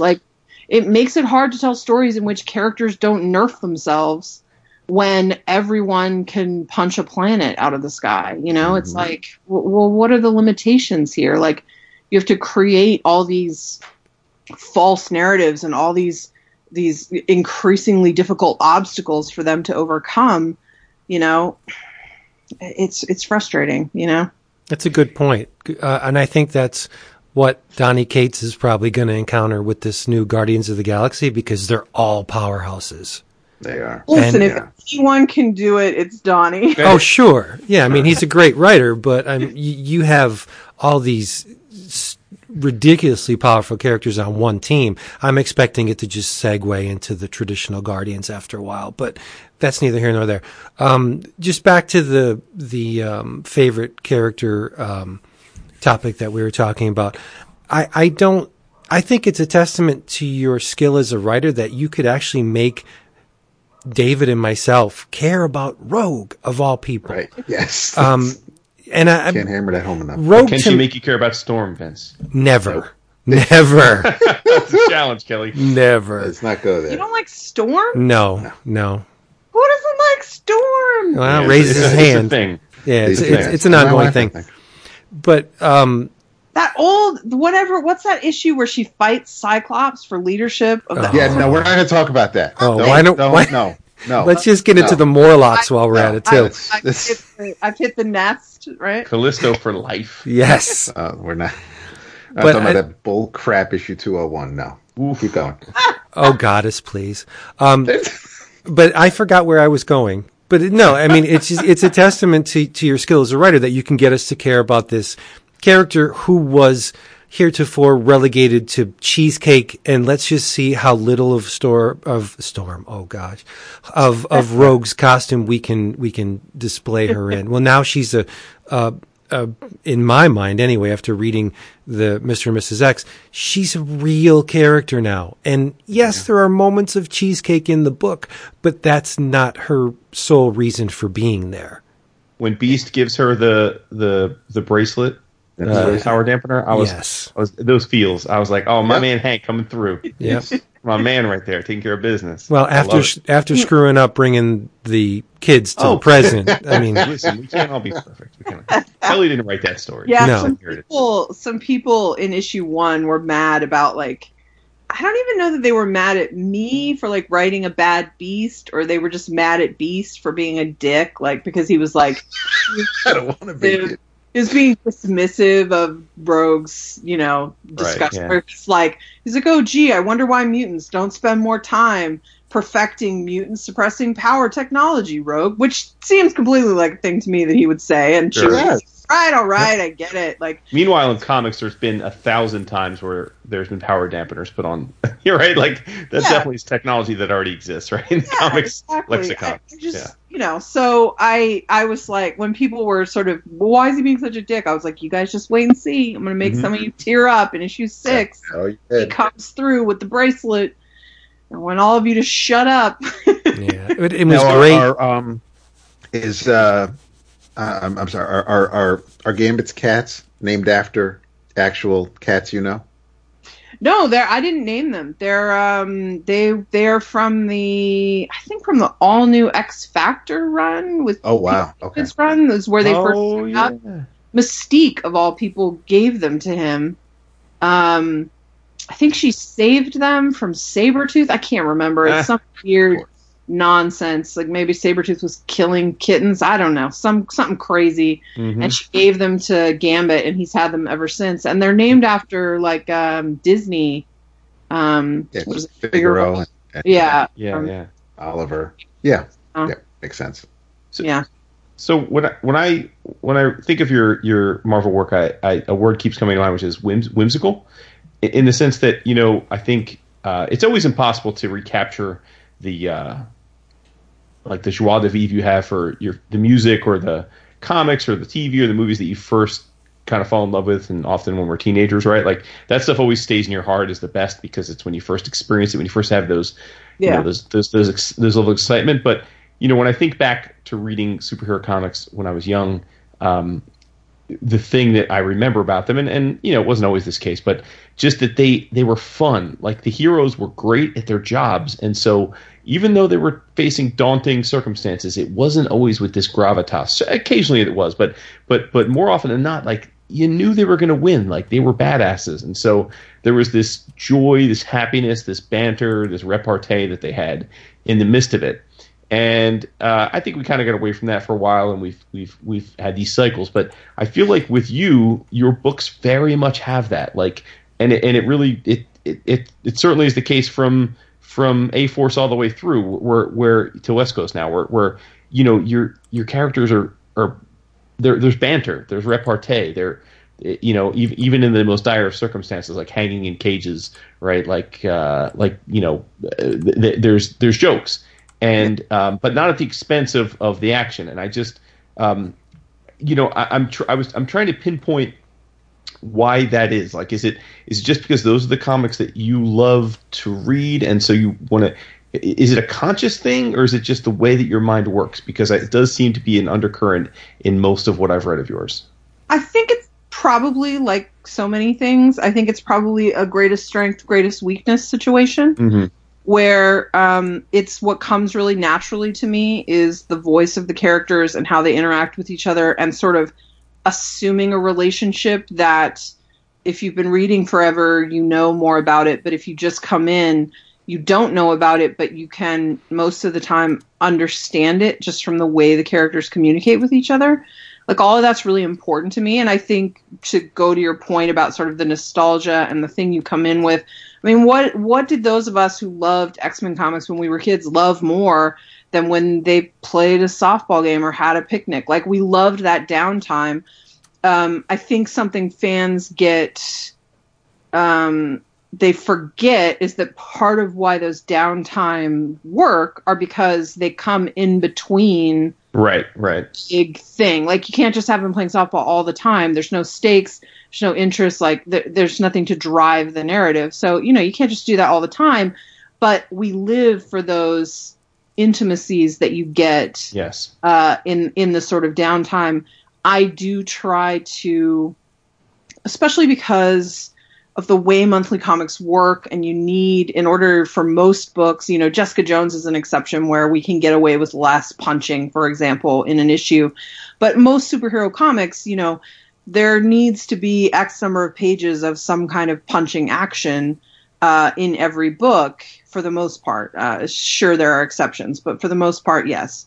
And so I find myself trying to work in as much sort of charm and chemistry and relationship into whatever they're doing. And sure. I think that I'm pretty successful at that. Mm-hmm. I also think that, and let's bring back Donny Cates into this conversation. Donny can do something I can't do yet. Maybe I'll never be able to do it. I don't know. Where he thinks much bigger. I think much smaller. And I think that thinking smaller, not that Donny doesn't write great crackling dialogue, but I do think my smaller thinking benefits me when I am like, oh, what are these characters' relationships, and how do they quip within the scene, and how do they relate to each other? All that stuff really helps me. But I really struggle when it comes time to be like, here's the big villain, and what do they care about, and what are they trying to destroy, and how am I going to smash all these things together and break all the toys and then put them back together in really interesting ways, And I actually talked to him about it at one of the summits, because I recognize in his work something that I want to be better at, something I want to learn to do, and that I'm just not there yet. And there's a real come to Jesus moment for me of, is it that I'm not good at it, or is it that I'm not trying or haven't really tried? I don't know. But, his advice was, don't, his advice was basically don't think about it. Like, you have to go into it like you can break everything in the world and it doesn't matter. And then, you'll put it back together or you won't. And I think it was great advice that really illuminated for me my weaknesses, and some of it comes from being just a boring person. Like, my life is very boring. I sit on a couch or in a chair all day and try to write things and surf the internet and read books and comics and whatever. I have a very small, boring life, and part of the reason it's like that is because, having a big, exciting life is a pain in the ass. Like, there's a lot of cleanup involved in that. There's a lot of aggravation. I just want things to be easy, man. And I see myself doing that sometimes with my work, and that's not interesting. And so that's a way in which I try to not do that, right? Like, here's a great example. One of my favorite movies of all time is Mad Max Fury Road. And when you're watching that, when you're watching him, for example, during the big, giant, end of movie chase scene that's just like all all trying to get back to the Citadel, right? And all Max is trying to do is get back on his vehicle. Mm-hmm. Every time he almost gets there, something goes horribly wrong, and he basically has to go back to start. And that is a real lesson for me in stakes and tension and breaking things. Because the boring Kelly Thompson is like, just let him get on the thing. Like, let's get on the thing. But that's not interesting. What's interesting is that he has to keep trying to get on, and in over and over again, he's thwarted in these interesting, fascinating, violent ways. And we love it, right? And so I try to think about that, and I try to think about Donnie when I think about writing bigger stories and pushing myself beyond the things that come naturally to me, which are smaller, intimate things. I'd like to be able to do both. Sure, and that comes with time. I mean, I would say, I would say when I think of the way you're describing the micro versus the macro, someone like Bendis, I think, is at his best doing the micro, whereas someone like Hickman, I think, is at his best doing the macro, right? Like, seems like Hickman takes this big, huge concepts and, plans these things out and then kind of fills it in from there, top down. Whereas I think Bendis's best work is when he can really illuminate characters and their individual relationships, right? Which is not to say neither are incapable of the other, but I mean, I think you're obviously certainly more than capable of it. So basically you're saying we should wait a few years before we expect you to helm a big Marvel event. That's what you're saying. Yeah. I mean, I think that I'm working toward that. Mm-hmm. Another problem I have, it's related, I think, is that I immediately check out of any media when it's time for the villain to talk about why he's doing the thing he's doing. Like, I'm not... You're not a monologuer. Yeah, I just immediately am out. It's one of the reasons why I like anti-heroes so much, and why, for example, Magneto is a great villain, because he doesn't present to me as a villain. He presents as another character I care about, who can get away with... Like, I'm already invested in him, and so... it's not like cutting away to a new villain and learning his origin story. It's a complex Magneto black and white world or whatever, right? Where people have got to die because, I believe in the survival of my species or whatever. And so, for example, in the Rogue and Gambit miniseries, it was really important to me that was sort of a mystery that they were solving. Like, they were sort of bad detectives, right? Mm-hmm. And then I didn't ever want Lavish, the villain, to be doing the soliloquy thing. And so we built in this device where Rogue absorbed her memories. And so we got to see like a thing about how she came to be and what the problem was. And I think if we'd had a little more pages, I mean, that's the constant cry of any comic writer, my fucking kingdom for some more pages. I think I could have landed it a little bit better. But at the end of the day, there's this balance for me between how much is me not successfully examining all the elements as I should, and how much is that's not what the story's really about, so I don't care and neither should you. Right. Well, I think you have a thing with comic fans, because they get very obsessive. Like, you would not believe the number of like questions and Tumblr asks I get about some fucking random thing. And I'm like, dude, it's not what the story's about. It's not that character. Maybe someday someone will turn that thing you're asking about into a story. It's out there, it's a dangling thread, so it could be. But no, we're not going to tie that up with a little bow. It's just part of life that it floats out there like a thing, So that balance is tricky for me, and I'm always working on it. Well, I think you have the right approach, because isn't it the character moments and the introspective aspect of it that inform the punches? Because without it, they're just, ciphers beating the hell out of each other. It definitely is for me, 100%. But I think, we've just been on the phone enough now that we're on the recording enough now that I'm starting to talk a little bit about how much of that is me making a choice and how much of that is me just doing the thing that comes easily to me. Sure. One is okay, and the other one is maybe less okay, right? Mm-hmm. Right. So as I mentioned, we did ask our some of our patrons, that you were coming on. So if they had questions, and we've covered a bunch of them, but one from our a good friend and patron, Hassan. There were actually a couple that were kind of related to this, but I'll use Hassan's because I think it's the most succinct. He was curious that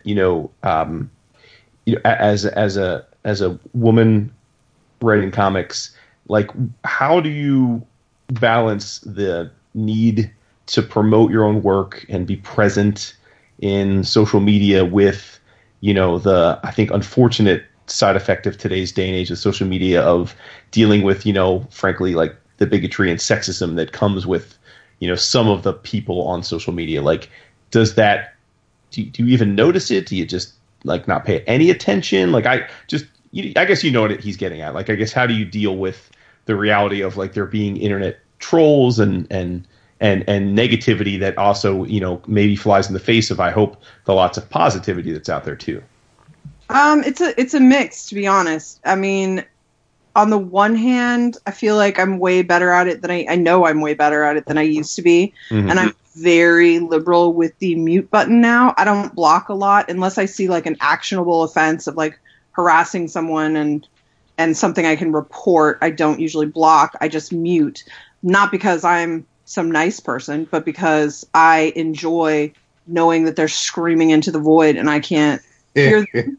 I also enjoy denying them that thing where they screen cap you and go, "Oh, I've been blocked." No, fuck you. You've been muted and I don't even know you exist. That's how it is.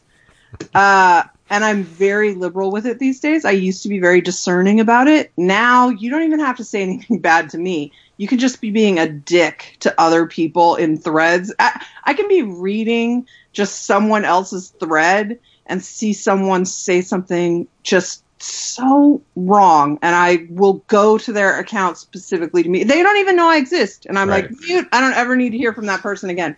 You talk to people like this online, I don't ever need to know. Like, go away.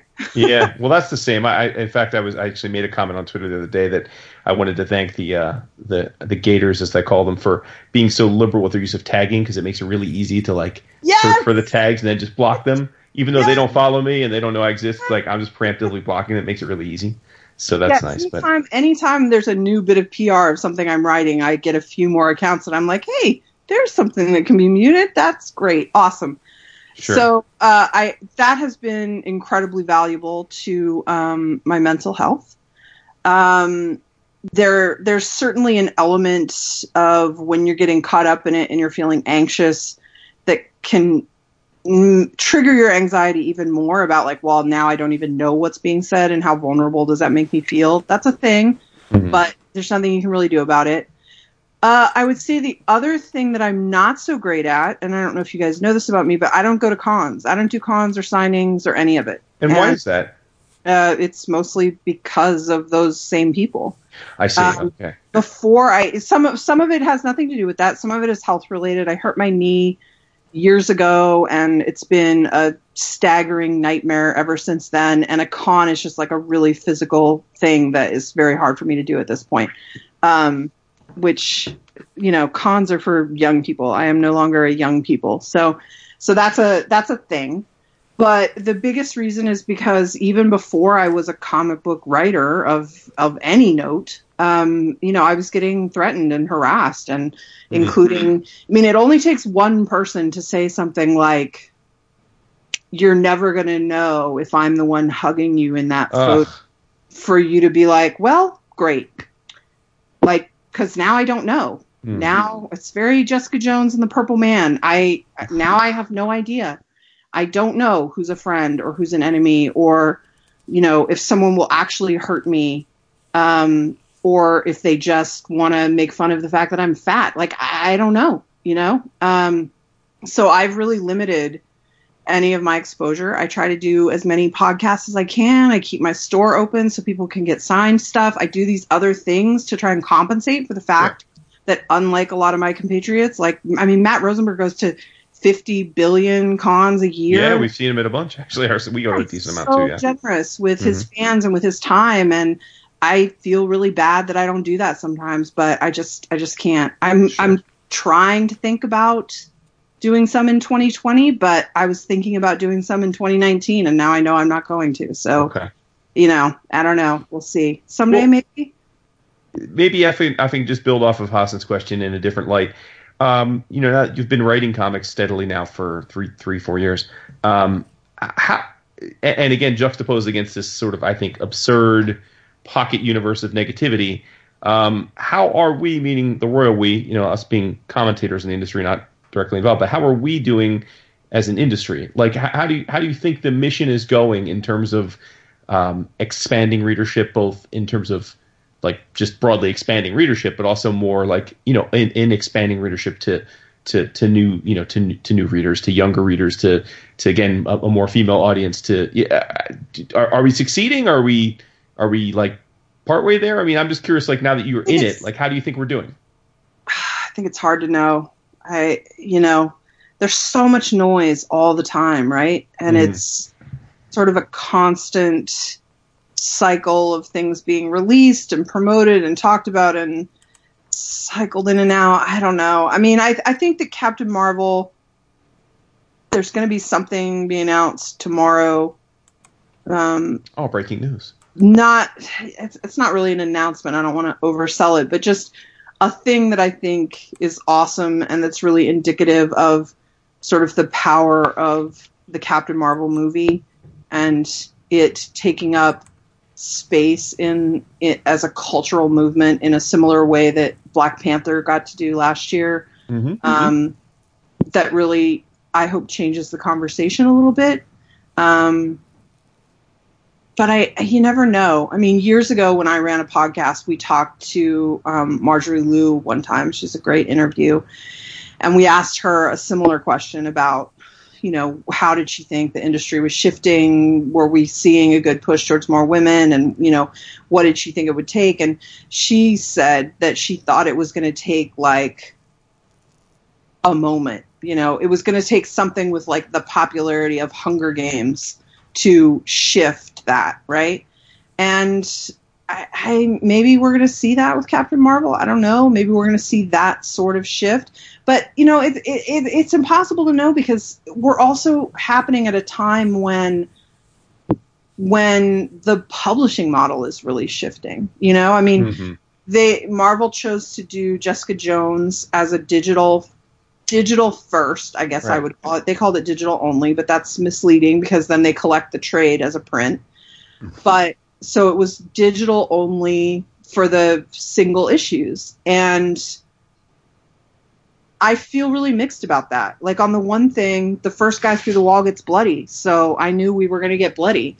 I knew people were going to be mad about it and a lot of people weren't going to find us. And probably we were only going to get X number of issues because it's a new thing. But at the same time, the comics are sort of moving in this direction and you have to be willing to be flexible and try new models. And if some books being digital only means more variety in the content, then I'm sort of for that, At the same time, it was really hard to get anyone to review Jessica Jones. Like, on social media, I see people raving about the book, talking about it should win awards and it's so good and nobody's paying attention. Everyone's sleeping on this book. Nobody's doing it. And yeah, no sites are reviewing it. What? Because it's digital? I don't know. Well, so we're in very weird, uncertain times. I don't know which way it's going to go. Kind of a corollary to the last question, and you're leading into it, is just, your free perspective, how is digital going? Because you're writing a digital book, as you noted. I mean, I guess, there's been this sort of timber in that people see the diamond numbers for whatever they're worth, and, ICV2 writes them up and so forth, so on, but then nobody sees the digital numbers, and, there's this narrative that books like Kelly Sue's like G. Willow's Miss Marvel was a huge, again, this is allegedly, like, the narrative is that it was a huge seller digitally. which kind of like more than made up for the fact that maybe the print books weren't selling. But, I would imagine that's very much case by case. So, I mean, do you think digital's helping, like expand the market, or do you just not know yet? Because the answer is I don't know. And I think that's a fucking problem. Mm-hmm. The fact that I'm, quote, inside, like I'm in the room at Marvel, people are having conversations with me and letting me write big books at Marvel, and I still don't know what those numbers are, what they mean, how they affect things. I think that's a huge problem. My understanding was the West Coast #1 numbers, for example, digital, we got a second printing on the first issue as well, but the digital numbers were really big, I heard. But did it mean we got more than 10 issues? No. So I don't know. I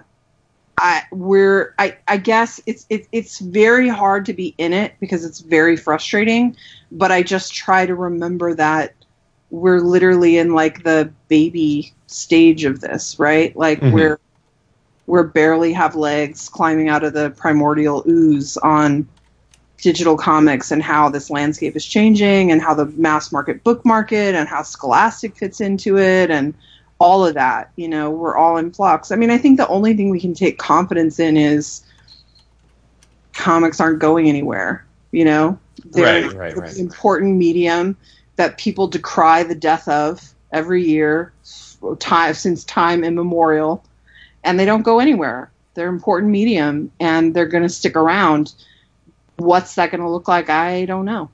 Did you just give me the heartbreaking news that West Coast is coming to an end? Because I guess that's the most officially I've said it. Yeah, right. A lot of people were speculating online because it wasn't in May solicits, and Marvel doesn't really like you to talk about it. So I've been being sort of cagey about it, which I hate and find to be really stupid. Especially, it's like one thing. I don't know. The people on my social media are, for the most part, really wonderful, supportive fans. So when they ask me questions like that, I want to just be able to answer them. And it's hard to not really be able to. But yeah, no, we're done at 10. Oh, man. That's a bummer. I'm the biggest, probably literally, when I say this, I mean this literally, I'm the biggest Domino fan on the earth.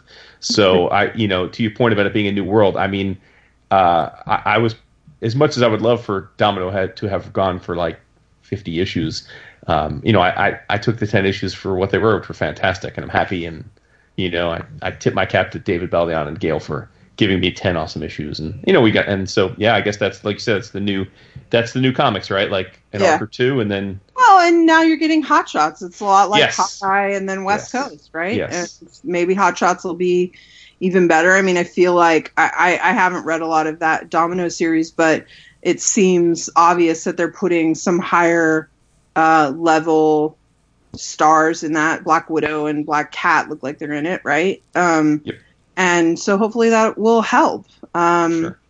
I mean, when we launched West Coast, one of the things we were really excited about once we finally decided on that cast was that those were a lot of characters that had become homeless.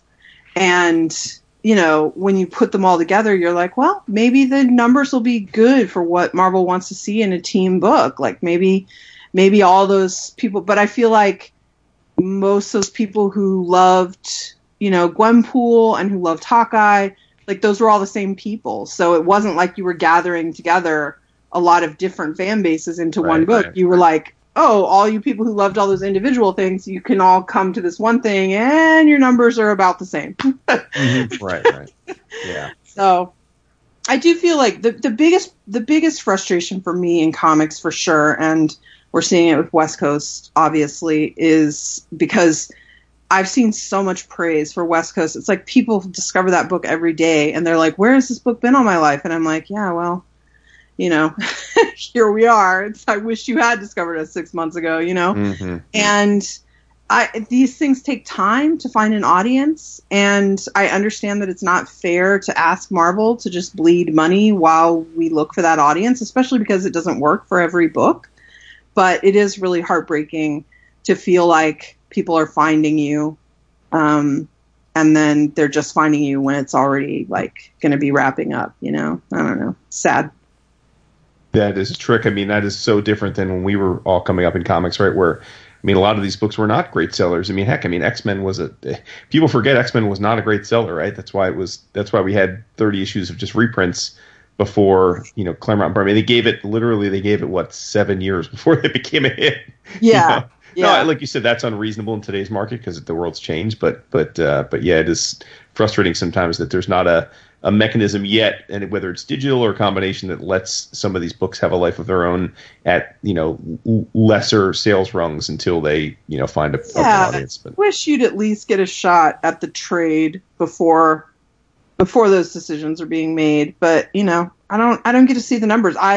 I was really, given the excitement I saw over West Coast Avengers, I was very surprised by even though we went to a second printing, I thought our first printing numbers were pretty low.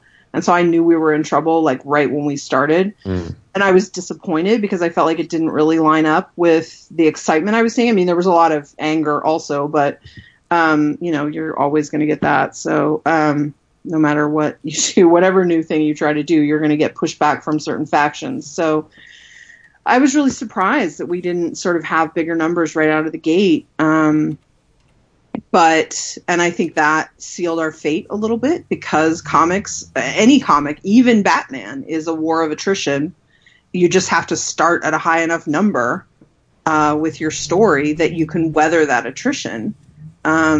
Between those ebbs and flows of, people are reinterested in this because whatever, there's an event, there's a thing, there's a death, there's a marriage, there's a movie coming out, whatever the thing that reinvigorates it back and builds your numbers back up.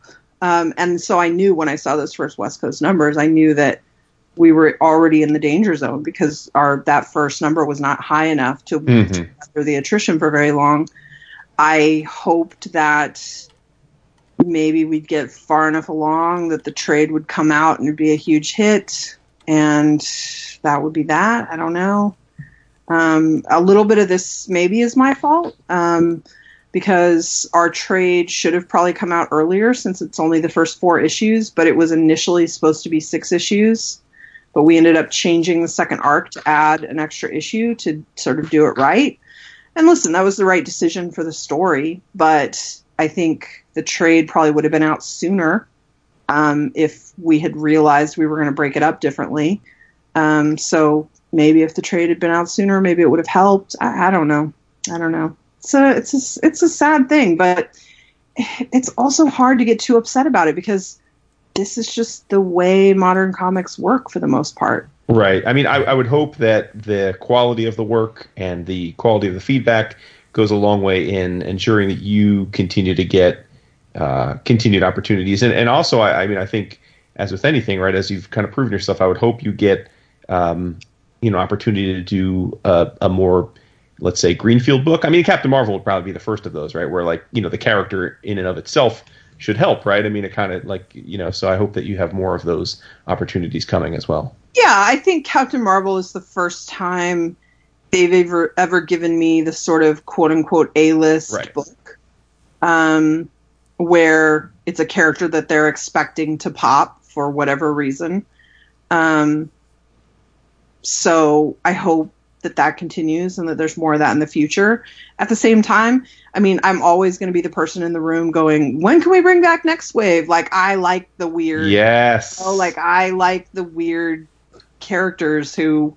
I like the band of West Coast misfits, so it's hard for me to sort of argue against, like, oh yeah, no, don't give me Wolverine. I'd rather do, whatever, this guy over here is not Wolverine. So, well, based on your style of storytelling and the fact that you've already given us the tech net, I only hope that at some point in your exclusive run at Marvel that either they pitch you or you pitch them a relaunch of Excalibur, because I'd love to do Excalibur. That was, you guys see that Alex Segura comics DNA that went around on Twitter earlier this week, last week. And one of mine was Excalibur. I think it's nice. Okay, great. Yeah. The first appearance of TechNet. I fucking love TechNet. That was my biggest mistake in Mr. and Mrs. X. And when I look at it, there's not really anyone. I maybe could have taken out the Starjammers. Like, maybe that would have been the thing to do. But when I was writing TechNet in issue 2, I was like, I've made a horrible mistake because I just want to write these guys for the whole first arc. I love them so much. They're so dumb and amazing. I just love them. We're going to get our listeners to write in a campaign to Sana to push for Excalibur with you at the helm. So yeah. Well, you've been extremely gracious with your time. We've kept you very, very long. So we haven't even gotten to touch on Nancy Drew. Now, I presume Nancy Drew and Sabrina, like, you have specific carve-outs because you are Marvel exclusive. So I guess they carve out certain titles. Is that how that works? Yeah, I was already working on. I had Ghostbusters and Nancy Drew. I was already working on, so we had carved that out, and I knew that we were going to try to do another run of Nancy Drew, so I put that in, and I had several pitches in for Archie stuff at the time, and I didn't think any of it was going to go, and it was a complete surprise to me when this Sabrina came out of nowhere. But yeah, so I had carve-outs for that stuff, and I have carve-outs for a couple creator-owned type things. But yeah, I'm really excited about the Sabrina thing. Sometimes you get into it and you're working with new collaborators, and you're like, yeah, sure, this will be fine. And man, I saw Veronica and Andy Fish turned in their first pencils and inks for the first half of the first issue, and I was just bowled over. Like, it's going to be so much better than I thought. It's so good. Awesome. Yeah, I'm pumped. That's great. Well, thank you so much for the time. You were a fantastic guest because your candor is awesome. So I appreciate that. Hopefully, I didn't say anything to get me in trouble. Oh, I doubt it. I don't think so. Yeah. But seriously, Kelly, I hope you enjoyed yourself. We loved having you, and I was going to ask if we were going to meet you at a con sometime this year, but it doesn't sound like we will. Nope. So it's the future someday. All right, fair enough. Until then, we'll just have to be fans from afar. But is there anything that we didn't cover that you wanted the audience to know about? Or I know you mentioned your website. What is your website so that people can go and pedal? My website is actually under construction right this second. Oh, okay. But the store is up, which is 1979 semifinalist.com.store, which is a little confusing. Okay. But the best place really is to find me on Twitter. That's where I am all the time, which is at 79 semifinalist. And Vince likes to laugh at my misfortune about this. I completely understand your tweet from earlier this afternoon about ordering food and not the one about the sandwich and it just being completely wrong. And we were in Chicago one year and we went trekking to a restaurant and everybody had a fantastic time. But I didn't. So I know exactly what it's like when you're let down. I feel very strongly about sandwiches. It was a devastating blow today. I feel you. Especially because I've been sick, so I haven't been feeling well, and I got really excited about the sandwich I ordered. And let me tell you, we really missed out, because here's the hard-hitting questions we should have been discussing. With things like DoorDash and Uber Eats and Postmates, I want to know how that works, because I had to rate this service and food badly, but I don't know whose fault it is. Is it the restaurant's fault for getting my sandwich wrong? Or is it the driver is a middleman who is placing the order and he did it wrong? Who's at fault here? These are the hard-hitting questions. Oh, see, now I talk about going down a rabbit hole. My real-life alter ego, I'm a portfolio manager. And Postmates is coming public, and DoorDash just raised $500 million. So funnily enough, I just had a meeting earlier this week all about that business model. And I can tell you that the answer to your question is, in the case of DoorDash and Postmates, it's the restaurant's fault, because the restaurants port all of their menu data onto their sites. Wow. And now if it's cold, it's often the deliverer's fault because they take too many orders at once. Sure. So, but if they got the order wrong, it's the restaurant's fault. And I will say, just I don't own any shares of the company yet, so I'm not like plugging them, but we used DoorDash for the first time this weekend, and to their credit, we placed an order for Thai food at a nearby restaurant that had heretofore not had delivery. And one of the things we ordered, they didn't have. And to DoorDash's credit, DoorDash called me immediately back and said, the restaurant doesn't have this appetizer you ordered, but they recommend this as an alternative. Would you like us to bring that to you, or do you just want us to take that off of your order? And I thought that was amazingly good customer service. Absolutely great customer service. That's great. Well, listen, I feel really good about this conversation now, independent of anything else I may have said, because I ended up rating the food 1 star because I was so mad. Sure. And I gave the driver his usual 5 because that's the right play. And it sounds like I did the right thing. Yeah, definitely. See, we haven't. I haven't. My wife and I recently moved, and we have everything we need is within walking distance. So I haven't tried any of the delivery options yet.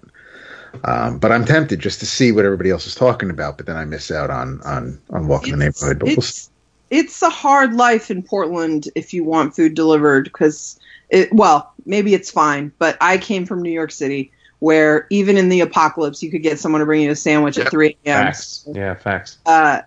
Portland has been a tough downshift, and I found this sandwich place that I really love that is not close to me, so would not be convenient to like run out in the middle of my writing day. And so, and Postmates doesn't have them on their site, but DoorDash was, and I was so excited. And I've gotten other delicious sandwiches from this shop. But man, did they screw it up today, and I was just devastated. It's disappointing. Yeah, no. Trying times of a sedentary writer. What can I say? It is hard out here for the writer. Come back next week for more talk about sandwiches and delivery. That's right. Well, I guess on that note, thank you so much for joining us, and we look forward to continuing to be internet friendly with you. And thank you so much. For all the support. I really, sometimes you come on these things and it's evident that even though people are very nice, they haven't read a lot of your stuff. It's obvious you guys have read a lot of my stuff, and I really I love your Superman work, Kelly. Yeah. I'm not going to put other podcasts on blast, but there's some very popular ones that do that. So yes, I agree. I really appreciate it. Great. Well, have a great night. We look forward to talking to you soon. All right. Bye. Okay. Take care. Bye. Thanks, Kelly. Fantastic. I'm glad Jason used the word candid because I was going to thank her for her candor as well, because she laid a lot of stuff out, and it was refreshingly candid is the word. But it's great, though, right? Surprisingly so, yeah. Because we've had repeat guests on, friends, who will lean towards being candid because they know us. Right.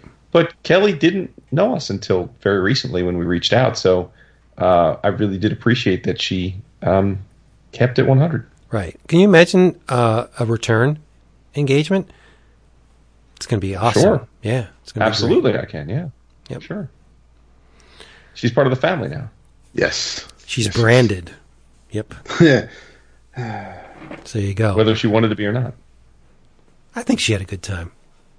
Yeah, I think so too. Yeah. I did too. You could tell. You can hear by the timbre and the inflection in someone's voice if they're not. And I didn't get any indication that she wasn't, having a good time. Facts. Sure, it was an obligation that she had to do. She said she does many podcasts, and that's great. But even so, one could tell, and I didn't get any indication at all. I think all the prior podcasts were just merely practice for the big event. Yeah, she took the training wheels off. Yeah. Awesome. She did her own. To the big leagues. She did her own show, so she's had plenty of practice. This is true. But all right, as we said at the head of this show, there's only one place to go if you want inexpensive comics. Where? Discount Comic Book Service, dcbservice.com. Get them fast, get them cheap, get them delivered right to your door. Image, Ask Sender number 1, $1.99. From Ahoy Comics, Bronze Age Boogie number 1, $2.19. And from Aftershock, Mary Shelley Monster Hunter number 1 for $1.99. In your travels. All right. This may not sound like praise, but it mostly is. Because I want you to make a rare trip, hopefully a rare trip to the Walmart and pick up the DC 100-page Comic Giant Swamp Thing number 1. It's a lousy $4.99. What do you get with this thing? You get the first issue of Bill Willingham's Shadow Pact. You also get the first issue of the Swamp Thing New 52. That was, who did this? Was it Schneider? Yes, the Scott Snyder. Was it Snyder or was it Lemire? No, that was Animal Man. You also get the first issue of Jeff Lemire's Animal Man in this book. Segue. And in addition to that, you get a brand new Swamp Thing story written by Tim Seeley with art by Mike Perkins and colors by Jordan Boyd. Visually, it's a stunner. Perkins just totally grabs it by the throat and nails it to the wall. It's gorgeous. It's riveting. It's a commanding presence in the book. Like when you can stand up to Travel Foreman and Bill Willingham in a periodical, you're doing something right. So the visuals I really enjoyed. Tim Seeley's approach to the character, maybe not so much, because Seeley said that this was an homage to the Len Wein, Bernie Wrightson Swamp Thing. And that's great. That's a wonderful thing to do. It's a beloved team in comics, but when we've experienced the grandeur of Alan Moore's take on the character, and you have Swamp Thing running, popping out of a car trunk, threatened by fire, it's a little bit hard to take. You know, here's a character that can shunt his consciousness anywhere that there's plant material, and you have him riding around in the trunk of a car. I don't know. It's like writing a Superman story with Kal-El on Krypton. Like, what's the point? You know, everything that makes the character what we know and love is taken away. And here you have Swamp Thing just, almost losing it against fire. It's weird. But he's with Briar, the witch girl that we encountered in the previous DC 100-page Swamp Thing special, the Halloween thing.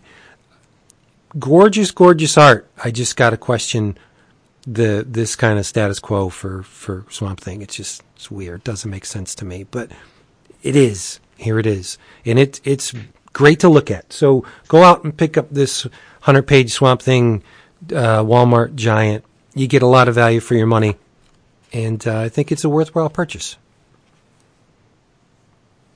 Excellent. Yeah. In your travels, this is the first part, I believe, of a 4-issue miniseries written by Scott Tipton and David Tipton, pencils by David Messina, inks by Elisabetta D'Amico. It is Star Trek The Q Conflict, and one thing I really like about Star Trek in comic books is when they can really have fun with the different eras in the franchise. And the Q Conflict, as the name suggests, Q is involved. However, it's not just Q, and it's not just one particular set of Star Trek officers. You have, you start off it would be present day in the future Star Trek Next Generation crew. But you also get the original Enterprise from the first 5-year mission, Voyager while they're still lost in space, and Deep Space Nine a few years after Sisko takes command of the station. And what brings them all together is this, for lack of a better term, Q conflict. And every couple thousand years, these omnipotent beings basically war with each other. And, one such war may have even caused the Big Bang. And so they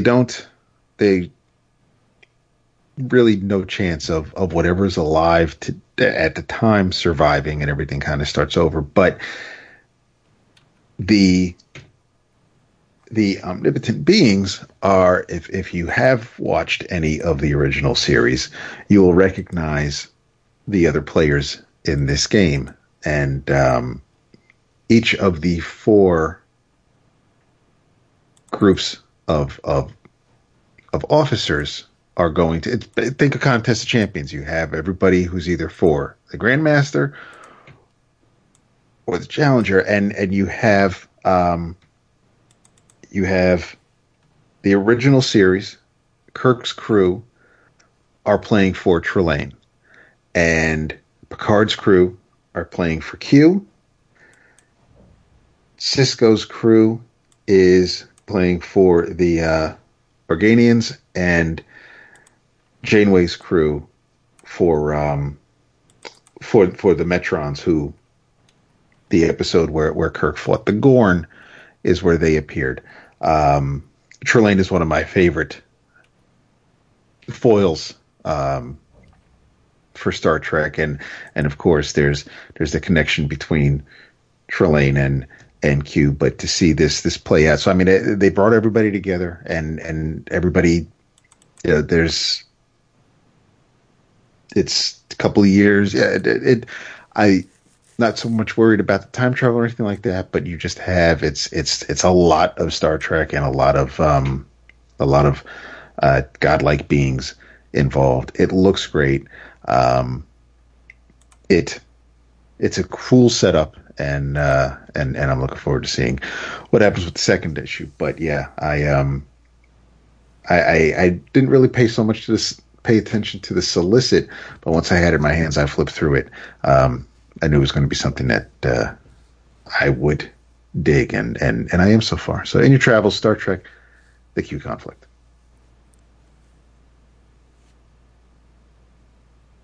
Very nice. And I have a thank you for us. I mentioned it in passing last week, but I now have the books handy.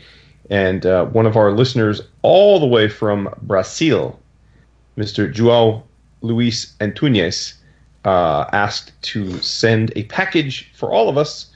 But shipping from Brazil is no easy feat, so he sent one package to me so that I can disseminate to you all when I see you guys in a few weeks. And it was quite the haul. It was 3 copies of 2 different graphic novels. One is Dante's Inferno by Hunt Emerson with Kevin Jackson by Knockabout. And it is a R-rated cartoon comedic look at the aforementioned play by Dante. Poem by Dante. And then the other book is Casanova's Last Stand, also by Hunt Emerson, from Crack Editions, Vince. And this is very naughty, not for children's eyes, lots of sexy time. And it is a look at Casanova, the great lover, at near at the end of his life. And it looks quite funny and sexy time. So I did read Casanova's Last Stand already, but I won't get into it because I want you all to be able to at least read it and see it before we talk about it. But much love to Mr. Antunes for sending us the goodies. Thank you. Got love for you. And then in your travels, much like DAP, I'm also going to recommend the first issue of a 4-issue limited series. This is from Dark Horse, written by Curtis Pyers, art by Antonio Fuso, who many of you know from his fantastic run with Chuckles in G.I. Joe, with G.I. Joe Cobra, with colors by Stefano Simeone. That is Weird #1. Weird, W-Y-R-D.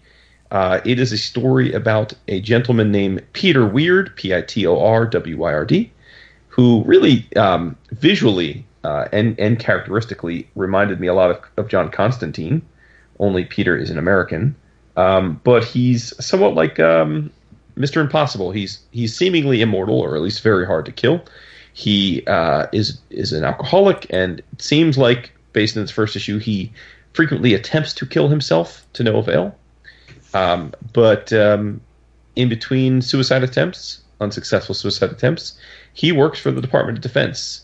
He is their Mulder and Scully. He's the one that they ask to figure out and solve things that they can't solve or explain. He's the Winston Wolfe of the supernatural, really.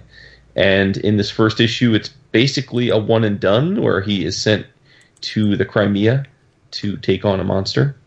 And it was great. It was great. I thought it was well paced. I love Fuso's art. Haven't seen him in a while. Don't know what he's been up to in between this of late. But yeah, I really enjoyed the first issue, and I'm on board for the rest. Vince and I did too. I know. Oh, okay. Wait, you listened? Sure. You listened to the last one? No, but I saw the notes. Oh, okay. There you go. Good old show notes. You prepping? Yeah. David, did you read the first issue of Daredevil? I paused. I have it. I read the first 2 pages, and then I wanted to get back to Kelly stuff. So I have it. I will read it for next week. Yeah, same. I have it sitting here. I haven't read it, though. Do you have the director's cut? Yes. Yes. Okay. Is it helpful? Is it better to have the director's cut? Well, I'm not going to say anything, but I just want to. I'm curious that if you have the same take on the imagery as I after you're done with it. Okay. I mean, listen. I'll give the brother a chance, but I mean, I'm giving this a shot primarily because of Checchetto. Okay. I didn't have any problem with the story, and I love Checchetto's art. Yes. All right, but we'll see what you say when after you've read it. Okay. All right. Hey, everybody. Thank you for joining us on this episode. We have to thank Kelly Thompson for being an amazing guest, and we welcome her back anytime she damn well wants to. Absolutely. Yeah. In the meantime, if you want more of the same around these EOC parts, what you got to do is come to our Facebook page. We're always having some fun there. We're on the Twitters, and we got this Patreon thing, patreon.com/11 o'clock comics. Check that out. And in the meantime, you know the drill by now. In the meantime, say goodnight.